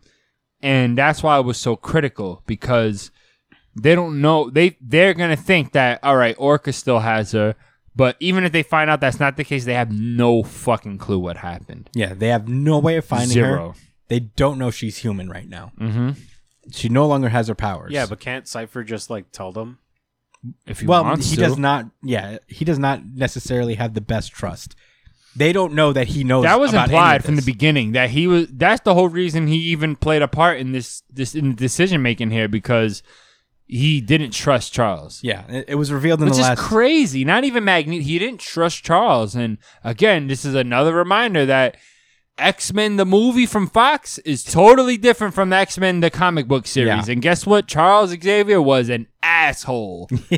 Just as bad as Magneto, basically. Just less mass murder. Yeah, not a murderer, just a irresponsible headmaster at best. Incredibly irresponsible. Yeah, but wouldn't like him not telling them put like Krakoa in really bad positions? No. Not necessarily. Because look, at the end of the day, they're going to still have their army. They're going to still fight who they fight. And Charles and Magneto was a detractor as far as WizKid looks at it. I know that's not his name. Which Cypher? WizKid? Cypher, yeah. Well, Cypher's whole thing is that, well, he was also correct in not trusting them, because he would, like, they don't know that he knows. So, he already knew that they would have secrets, and they asked him to create a place that nobody, even Krakoa, would know about. So, in theory, the no place, they were already trying to take advantage of Krakoa. The no place that they're currently in is a sprout off of Krakoa that is the only part of Krakoa that it would not be aware of. So they use that place to hide Moira in a place where Krakoa wouldn't know. But Cypher knew because he's been fusing with Warlock a little bit, and these no places, while Krakoa himself has no knowledge of it, Warlock can see into these things. Right, because Warlock and Krakoa have a symbiotic relationship, essentially. Yes. They both feed off... In the beginning, they both fed off of each other to grow and build and make all the habitats and stuff. Which is super interesting to think about when you think about the theme of AI advancing. Oh. And him and Krakoa merging a little bit, each having a piece of each other within them. The Trickster Titan. I'm just gonna say like Cypher is probably my top for X-Men. I really like. I mean, he's really turned himself around. every time Cypher's dope. Every time I read something related to Cypher, it's always cool. I'm starting to realize that the New Mutants are actually really, really dope, and they're more than just Ileana. Yeah, definitely. Even though they'll make you feel like she's the only one that really matters, the whole crew is pretty dope. Yeah. So I guess we should close this out. A week later, Xavier and Magneto are resurrected. We get that scene. A whole week later. Yeah, we get that scene from the very beginning of Inferno, where it looks like Emma Frost has resurrected both of them in the same style that Magneto did way back in the beginning of House of X. Very cool. And they're like, what happened? What have you done? And Emma reveals that she has told everyone on the council their secret about Moira, the whole thing about the 10 timelines. They all know now. And now the entire Council of 10 is working towards a better future, I hope. Which is pretty interesting going forward, because the only ones who knew up to this point were obviously Magneto and Charles. Now the entire upper establishment of the government in Krakoa knows. Very cool. Very nice. Very nice. And Colossus, I guess I was wrong about that little theory. I thought that... Yo, I gotta read X-Force. That's what's gotta happen. I feel like that situation still was not resolved. Yeah. I feel like they don't know still. Because I'm gonna tell you this: when I looked at the cover of X Factor, it didn't look like there was resolving any issues with Russian people. Yeah. I don't know. Well, we'll have to find out to see what's going on with Piotr. Although I don't mind. Trustworthy. I'm telling you, it's. I like Colossus. I love Colossus. He's dope too, but he is compromised. He's a fucking. We'll have to see. I mean, this mole. this seems to like work outside of what's going on. So this could have been before or after X-Men. Beast was right Beast was right. to put him on that path of shame. Honestly, never will we say that. Big old like little Hickmanian end speech for the comic. Yeah, it wasn't that impressive, TBH. Yeah, someone says it ends with him saying that we built the walls high and locked ourselves inside forever, meaning the utopia of Krakoa. So going forward, I wonder if this means is they're going to be even more isolationist, very much more to themselves, not really interacting with humans. And that's where Inferno ends, and we get a continuation going into Immortal X-Men. I don't know. Interesting. I don't remember who's writing this, but I guess it'll be the big mainstay X-Men title going forward. And that's where Inferno ends, and this is the last time we'll hang with Hickman until he feels okay to come back to it. When we started our podcast, did X-Men start? Yeah, we started covering this era of X-Men shortly after the podcast started. Very shortly after, right? It was like maybe a month because we were just like a month out of the Hickman run starting. So we were covering this from way back when, the very genesis of House and Powers of X. Yeah, man. We covered every issue pretty much, not recently, but every issue of X-Men, like the entire pantheon of X-Men up to this point. And yeah, I don't know how we're going to do this going forward, because now we're going to be entering kind of a purgatory state where we don't know when the story is truly going to be pushing forward with Hickman's original vision as he is leaving to allow his staff of writers to just kind of like have free reign over the sandbox he's created. Which There's nothing inherently wrong with it unless you look at it as, if it ain't Jonathan Hickman, it doesn't matter. Yeah. But even then, that doesn't make it wrong. It just means that, hey, like, I don't know what to say to that, bro. I really don't. We talked about this already, but I was really upset. I feel like it's not gonna really be the X-Men we thought it was gonna be until he wraps it up. And even when he wraps it up, all it feels like it's just bullshit happening. Like, I get the impression that everything that's gonna happen between after this and before and right before he does his event, it's not going to matter, bro. And the reason I say that is because reading over the other series, they mattered, but only marginally. Like, can you really say that after reading Inferno that anything that happened in Excalibur matters? I think that's I guess like the bigger mainstay story of Ten of Swords, but if you get into like the real granular stories Right. of everything that's going on, they probably don't matter as much. And How about this? At that point, it's just, I don't want to fault it too much because there have been good stories coming out of these guys, and that's for sure. I feel like there's been the point of this era is just kind of revitalize the X-Men books, who have been going through a tumultuous time in terms of creative teams and directions. And it feels like this is the first time in years that the X-Men have been pushing towards some kind of a singular vision.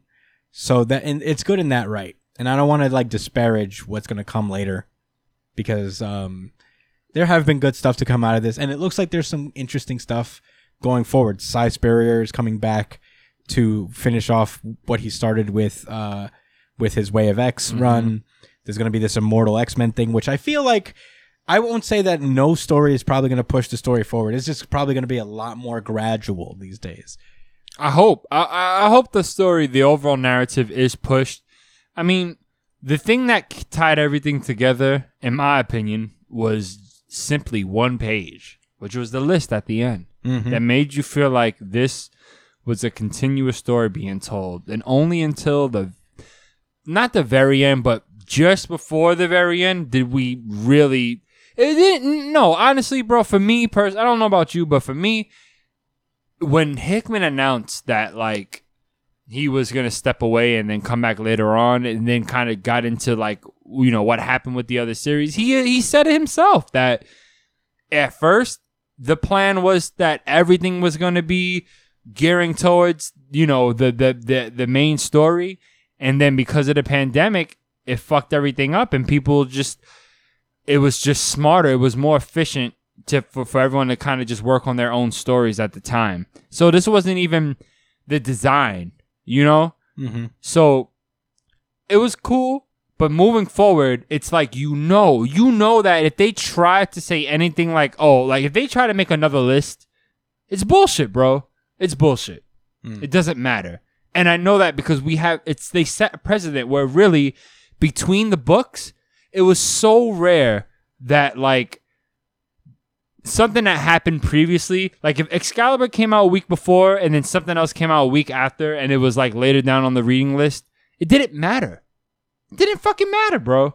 They've made small references, which was nice, but they do that in comics all the time, and they've been better about that in comics in the past like 15 years or so, where they don't treat everybody like they're their own universe, like I used to be so mad about. Yeah. Yeah. I mean, I'm all right. I just want to cap this thought off. Yeah. Just so I could be finished with what I got to say. I was overall disappointed with this event. I was, and it's only because I hold Jonathan Hickman to a very high standard. And the only reason I'm not really hurt by the disappointment, like with other series, is that I know that that Jonathan Hickman was not only a victim of circumstance, but this was not the purpose. Once they decided that they were going to just make this a series by series format, that already I know it. I know he was already like, okay. You guys do you. Let me know when y'all ready to wrap this up. So, it tarnishes the whole thing. And that was the thing I love most about this whole X-Men series, was that I felt like everything was connected. And now I know that no matter what they say, it just will not be the case unless they prove it. It's a lot of money to spend on a maybe. Yeah. In my opinion. Yeah.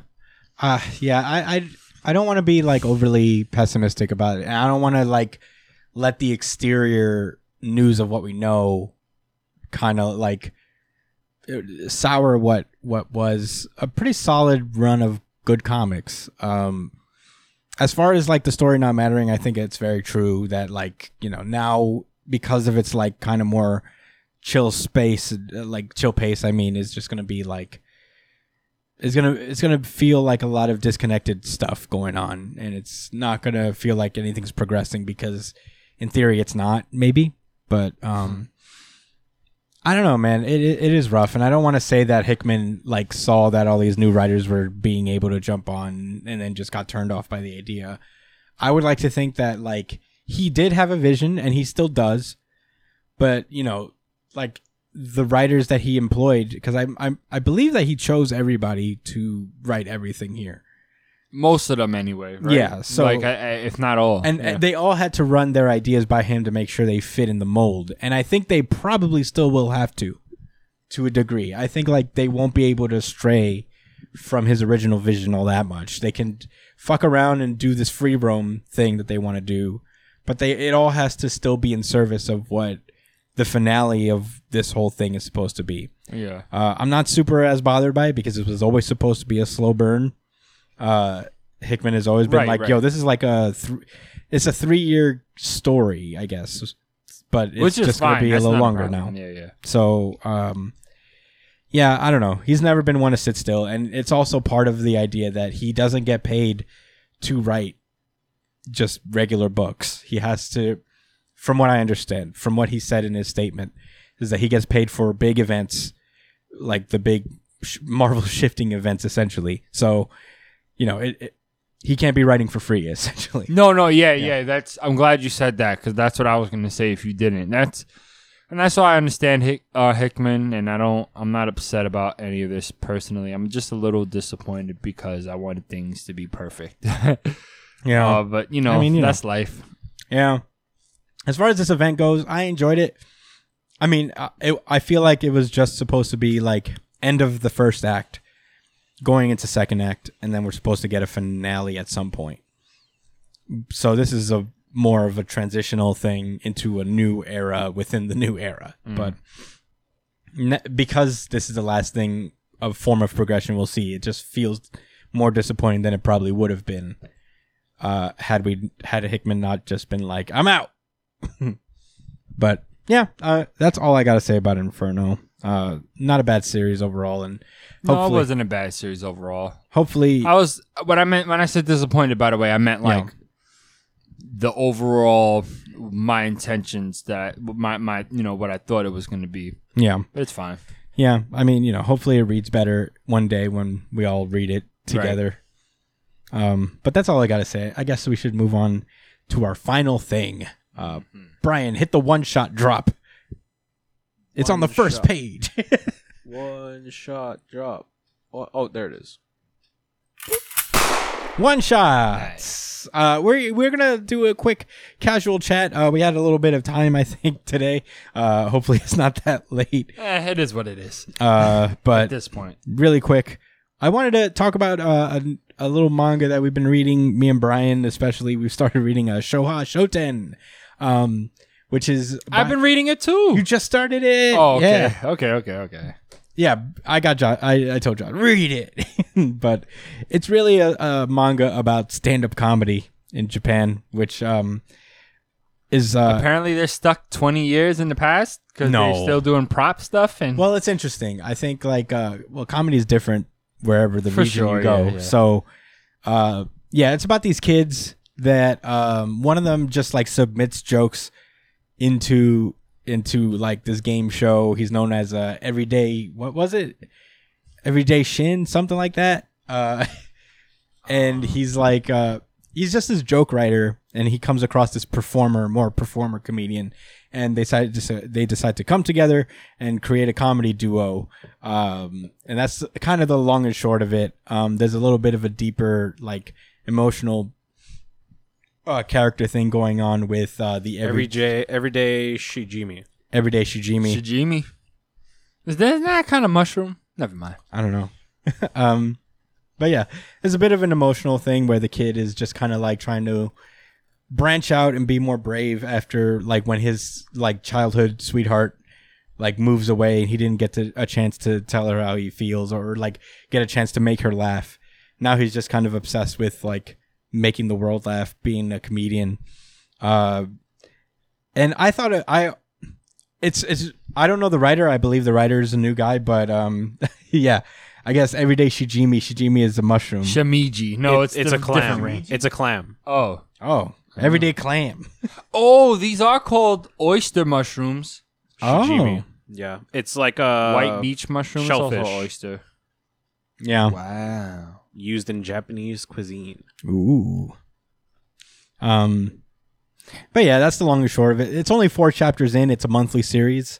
I don't know who the writer is, but the artist is Takashi Obata from Death Note, Bakuman, and Platinum Man fame. All You Need Is Kill. One of the best working manga artists to date. All You Need Is Kill. What is that? It was What is that? It's fuck. It was a limited series that was based on a book that became a movie starring Tom Cruise.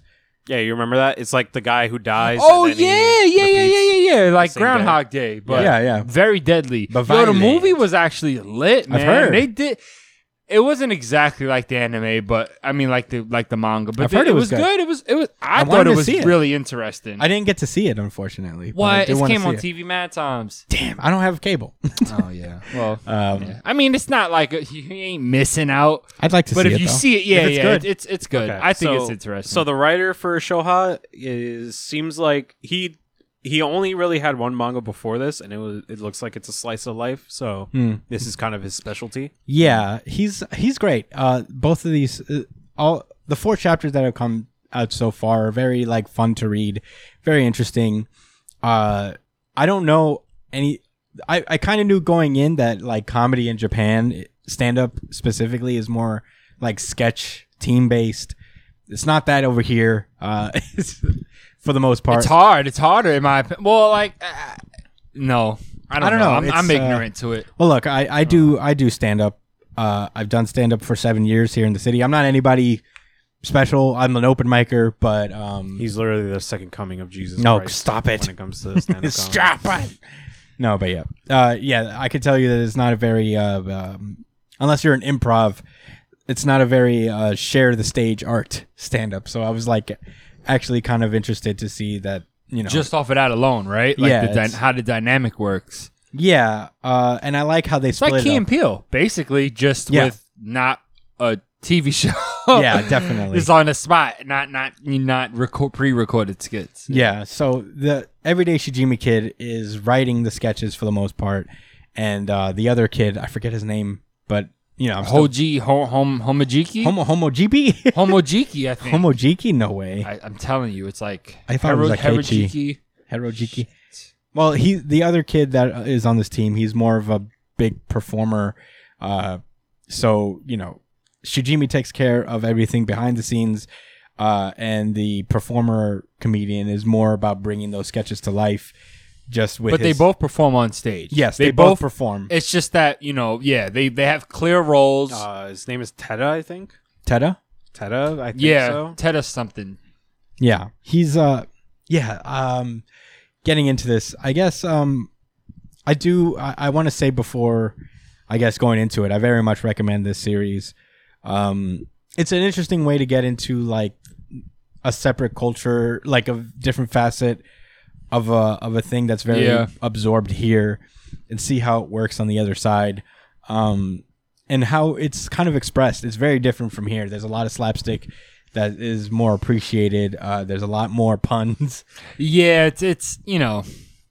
And it's funny because, like, I would think going into this, I was like, a lot of the jokes, I'm not expecting this to really make me laugh all that much because I feel like a lot of the jokes will be lost in translation. Yeah. I was language worried barrier. about that too initially. Yeah, the thing about Japanese like translation, like when it comes to like, you know, very specific things like jokes and stuff like that, it's super easy for stuff like that to get lost in translation because there's a lot of different like phrasings in Japan. Like there's a lot of different phrasings for like pronouns, a lot of different phrasings for like it's all situational. Like it only applies in Japanese language. So Right, and specific to that, right? I mean, even if you look at why the puns are so much funnier to them and why it's like a thing more so than anywhere else in the world, is because of the way their language works and the writing. Like when they have the kanji and that, like pun, it's like and slang too. You know, I'm not gonna lie, like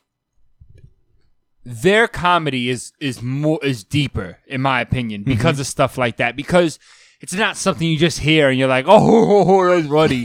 You kind of had to like already have a certain understanding of things and have a certain level of you like relate to it. smartness. I guess that's another way to put it, but I feel like you can't just be this dummy. and it's like in Japan, it comes natural because they live the culture. But as someone coming from outside of it, it's like almost like a challenge to understand it. Whereas opposed to like with American comedy, it's really reliant on understanding what the situation he's talking about is. Where I feel like with the Japanese comedy, it's more like mathematical, like it's funny everywhere, even though.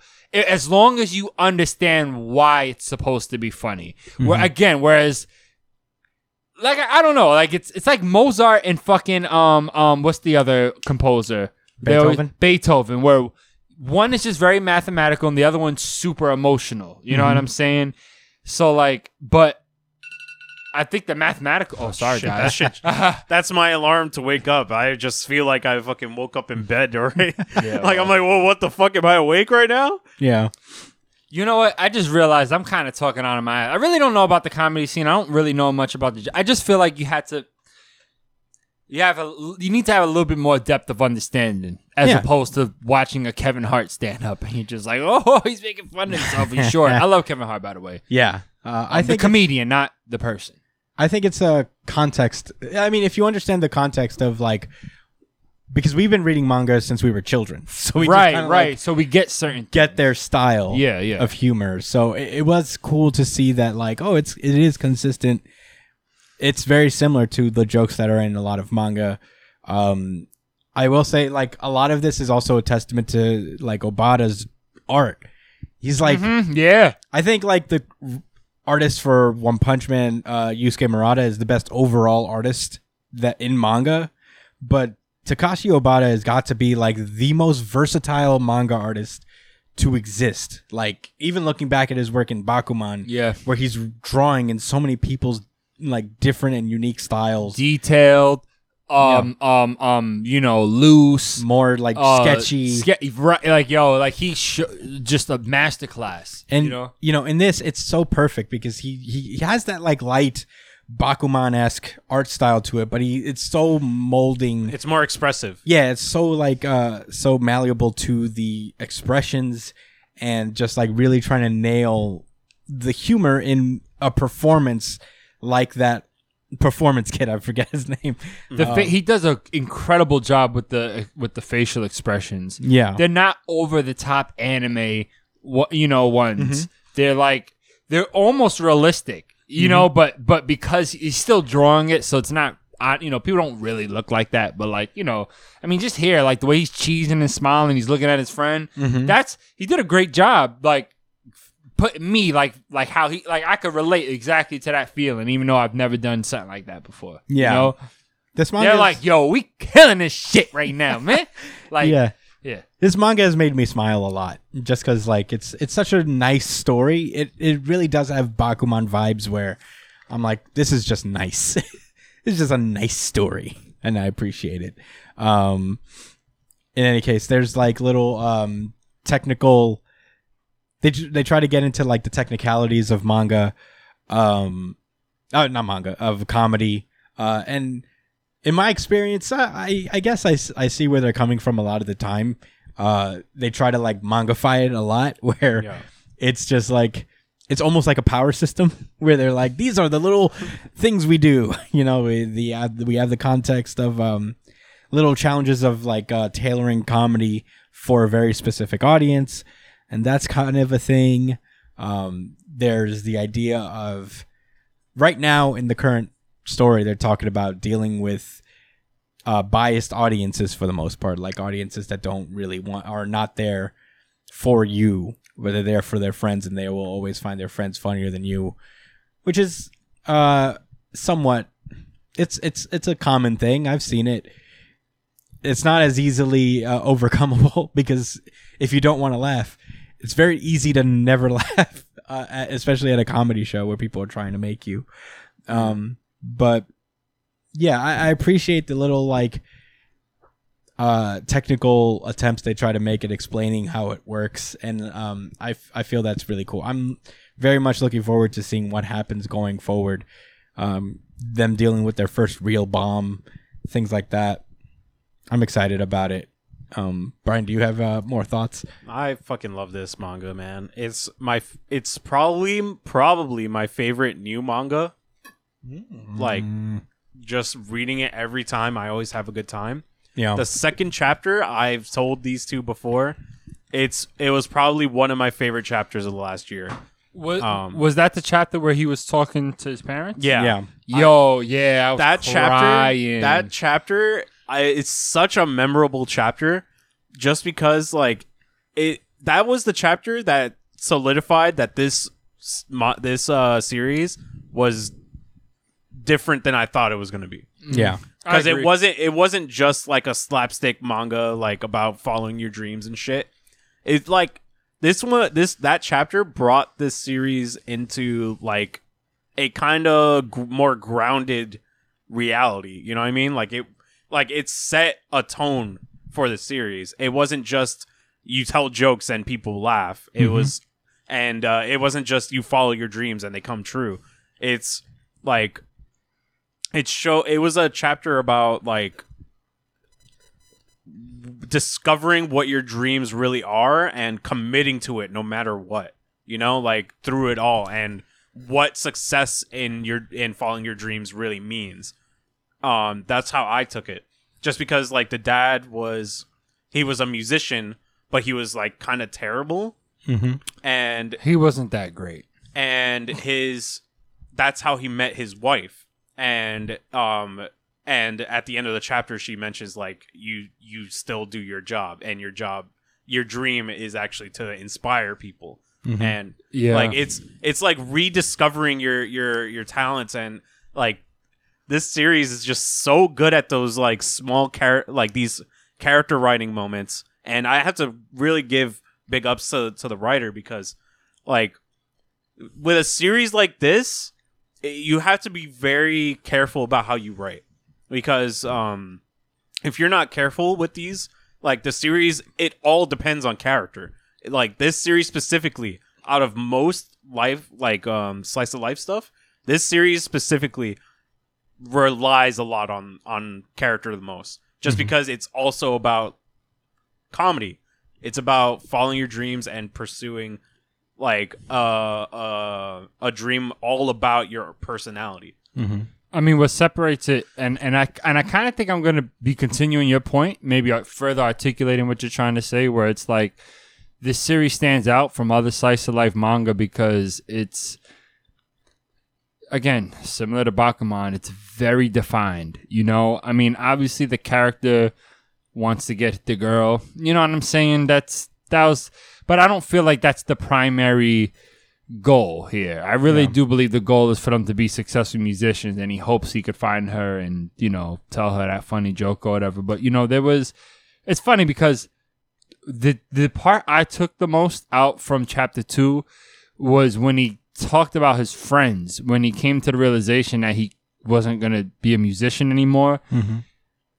I don't remember the line word for word, but it made me think really hard. And he was just like, yo, like, friends need to be responsible too when they're encouraging other friends. Because, you know, I didn't realize it while I was reading it.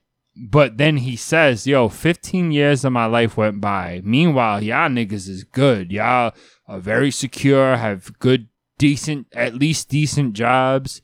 Probably got kids and shit, maybe. 15 years from after college.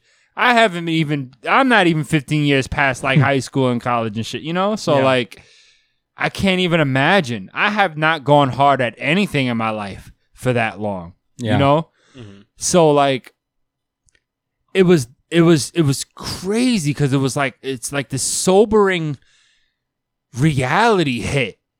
And it's like, not only did he have to come to terms with it, he had to check his friends like, man, like, yo, I'm not saying y'all bad friends. They didn't get into all of this, but I can assume that it's not about them being bad friends. It's that like, yo, like, I can't allow you guys to make me feel better about myself and then allow me to keep driving myself down this road that's not going to fucking go nowhere. Like, I'm not good enough. Something's got to change, and you guys need to stop treating me as if like that. I've actually started learning that a lot more recently. It's not about just friends, but you know, when you care about people, you gonna tell them how you feel about something, yo, straight up. You know, unless you feel like what you're gonna tell them is only gonna hurt their feelings and not really help, then you know you have tact, right? But like, yo, I thought that was really mature coming from this series. And it's not that I wasn't expecting that kind of writing. As a matter of fact, it's that kind of writing that makes any slice of life type of manga worth reading, you know? Otherwise, you're just dicking around in high school land, like it was harems and shit. You know what I'm saying? Which is fun, but that's most slice of life, right? Which I don't really. That's not my cup of tea. Just the high school slice of life comedy stuff. I think we're all kind of grown, so it's not really. Even when I was in high school, like I loved it in high school. I wish I lived in I wish I went to a Japanese high school and had clubs and all that extra shit. Had a harem. Yeah. Yeah. Had a harem. You know. But the curse of the harem is that I'm not aware that I have a harem. Yeah. That. Oh man. Oh, she's always so close to me at all times. How is this possible? But yeah, this series is fantastic so far.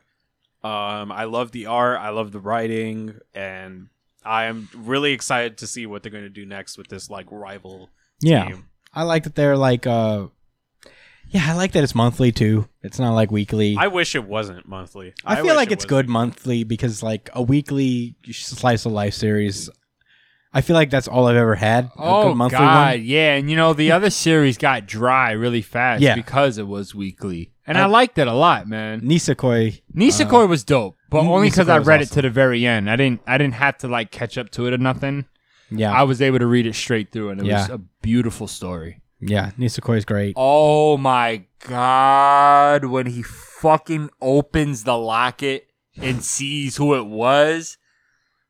Bro, I can't relate to that, but I feel like I could relate to that feeling he had, man. Totally off the rails, guys, but oh my god, you want to talk about pain? Real fucking pain. Pain Without love. Dude, scratches. Dude, if you get punched in the fucking face, guess what? In a week or so, as long as you doing everything you're supposed to do, you're gonna feel better, man. Dog, emotional pain, that shit can stay with you forever if you don't do the right things. Yep. man. But in any case, I think Shoha Shoten is a very fun manga. We're only 4 chapters in. It's only been out for 4 months. It comes out concurrently with World Trigger, which is why I Oh, picked it up. nice. Yeah, they're in the same magazine basically. Okay. So What about Kaiju number 8? Is that the same? Comes Jump- out weekly every yeah, that's Thursday. I thought it was a monthly. Nah. Comes out weekly every Thursday. You said it was a monthly. I never said that. I don't think it was. No, it's not a monthly. I said it comes out every Thursday. Do you read it still? Yes, I do. Yes, I do. I heard and I got another recommendation about it. I heard it was really good. Dude, I'm telling you that it's a sleeper. It's a sleeper series. well, But you're not vocal about it. I mean, You I don't don't press want us every week about it like like it's good. he listen, used to. He used to be listen, like, read Kaiju number 8. Yeah, and then you guys All were right. like, you already got your series. We were putting it in Boruto. You and did. Super. Like, you shut the fuck up. We did I give was you like, 2 okay. series already. But I didn't read it because I thought it was a monthly and I didn't feel like Nah, getting caught up in it's- like. it's weekly. Like the best way I would describe Kaiju number 8 is like it's like World Trigger mixed with what's it called? What's that? Those are some pretty heavy No, words. not like bro. it's not like fantastic like World Trigger, but like the Okay. concept of it. It's like World Trigger mixed with Gantz, I think. Kinda is how I would describe it. Ooh. What's Gantz? You don't know Gantz? You know Is Gantz. that like the? It's like an old like monster hunting kind of series. Oh, so it's one like, of the greatest series of all time. I like Like it's one North- of my North it's, Starfish. it's one of my favorite. I'm the worst. It's I not, really am a bad person. It's not that no, it's not that it's not that popular from what I gather, but it's one of my favorite series just because it's so like gritty. Yeah. But- yeah. It was Edge. It is pretty edgy, not gonna lie. It is a very edgy series. Yeah. But yeah, that's how I describe Kaiju number 8. Yeah. Well, anyway, this is about Showa Shoten. Fun series, 4 chapters in. If you haven't picked it up, please do. It's very fun. It's actually pretty funny, kind of inspiring. And if you're like into comedy at all, I think it's interesting in that regard. But I think that's that should be it for this week. With that being said, I guess we should wrap this up, boys. Thank you guys so much for listening. Bit of a fun week. No Jump. Next week we'll have Jump. Yep. But until then, you could find me at the Chris Espinal on Twitter and Instagram. Josh at JDCole_37. Brian at B.ESP on Twitter and Instagram. Follow Josh at JD NY Chillin on Twitter. No. Yeah. You're right. You're right. Emails at newjumpcitypod@gmail.com, or let us know what you think in the comments below, whether it's the full version or the little highlight breakouts we make for you guys every week. Subscribe to us on our YouTube. Subscribe to us on iTunes, Spotify, wherever you listen to audio podcasts, if that's more your vibe. I think that's it. Oh, follow us at New Jump City on Twitter and Instagram. I don't think I said that. We have a really good chapter of the week poll that we will be bringing back on Sunday. So follow us. Let us know. And we'll see you guys next week. Stay safe, New Jump citizens. Peace out, guys. Thanks for listening.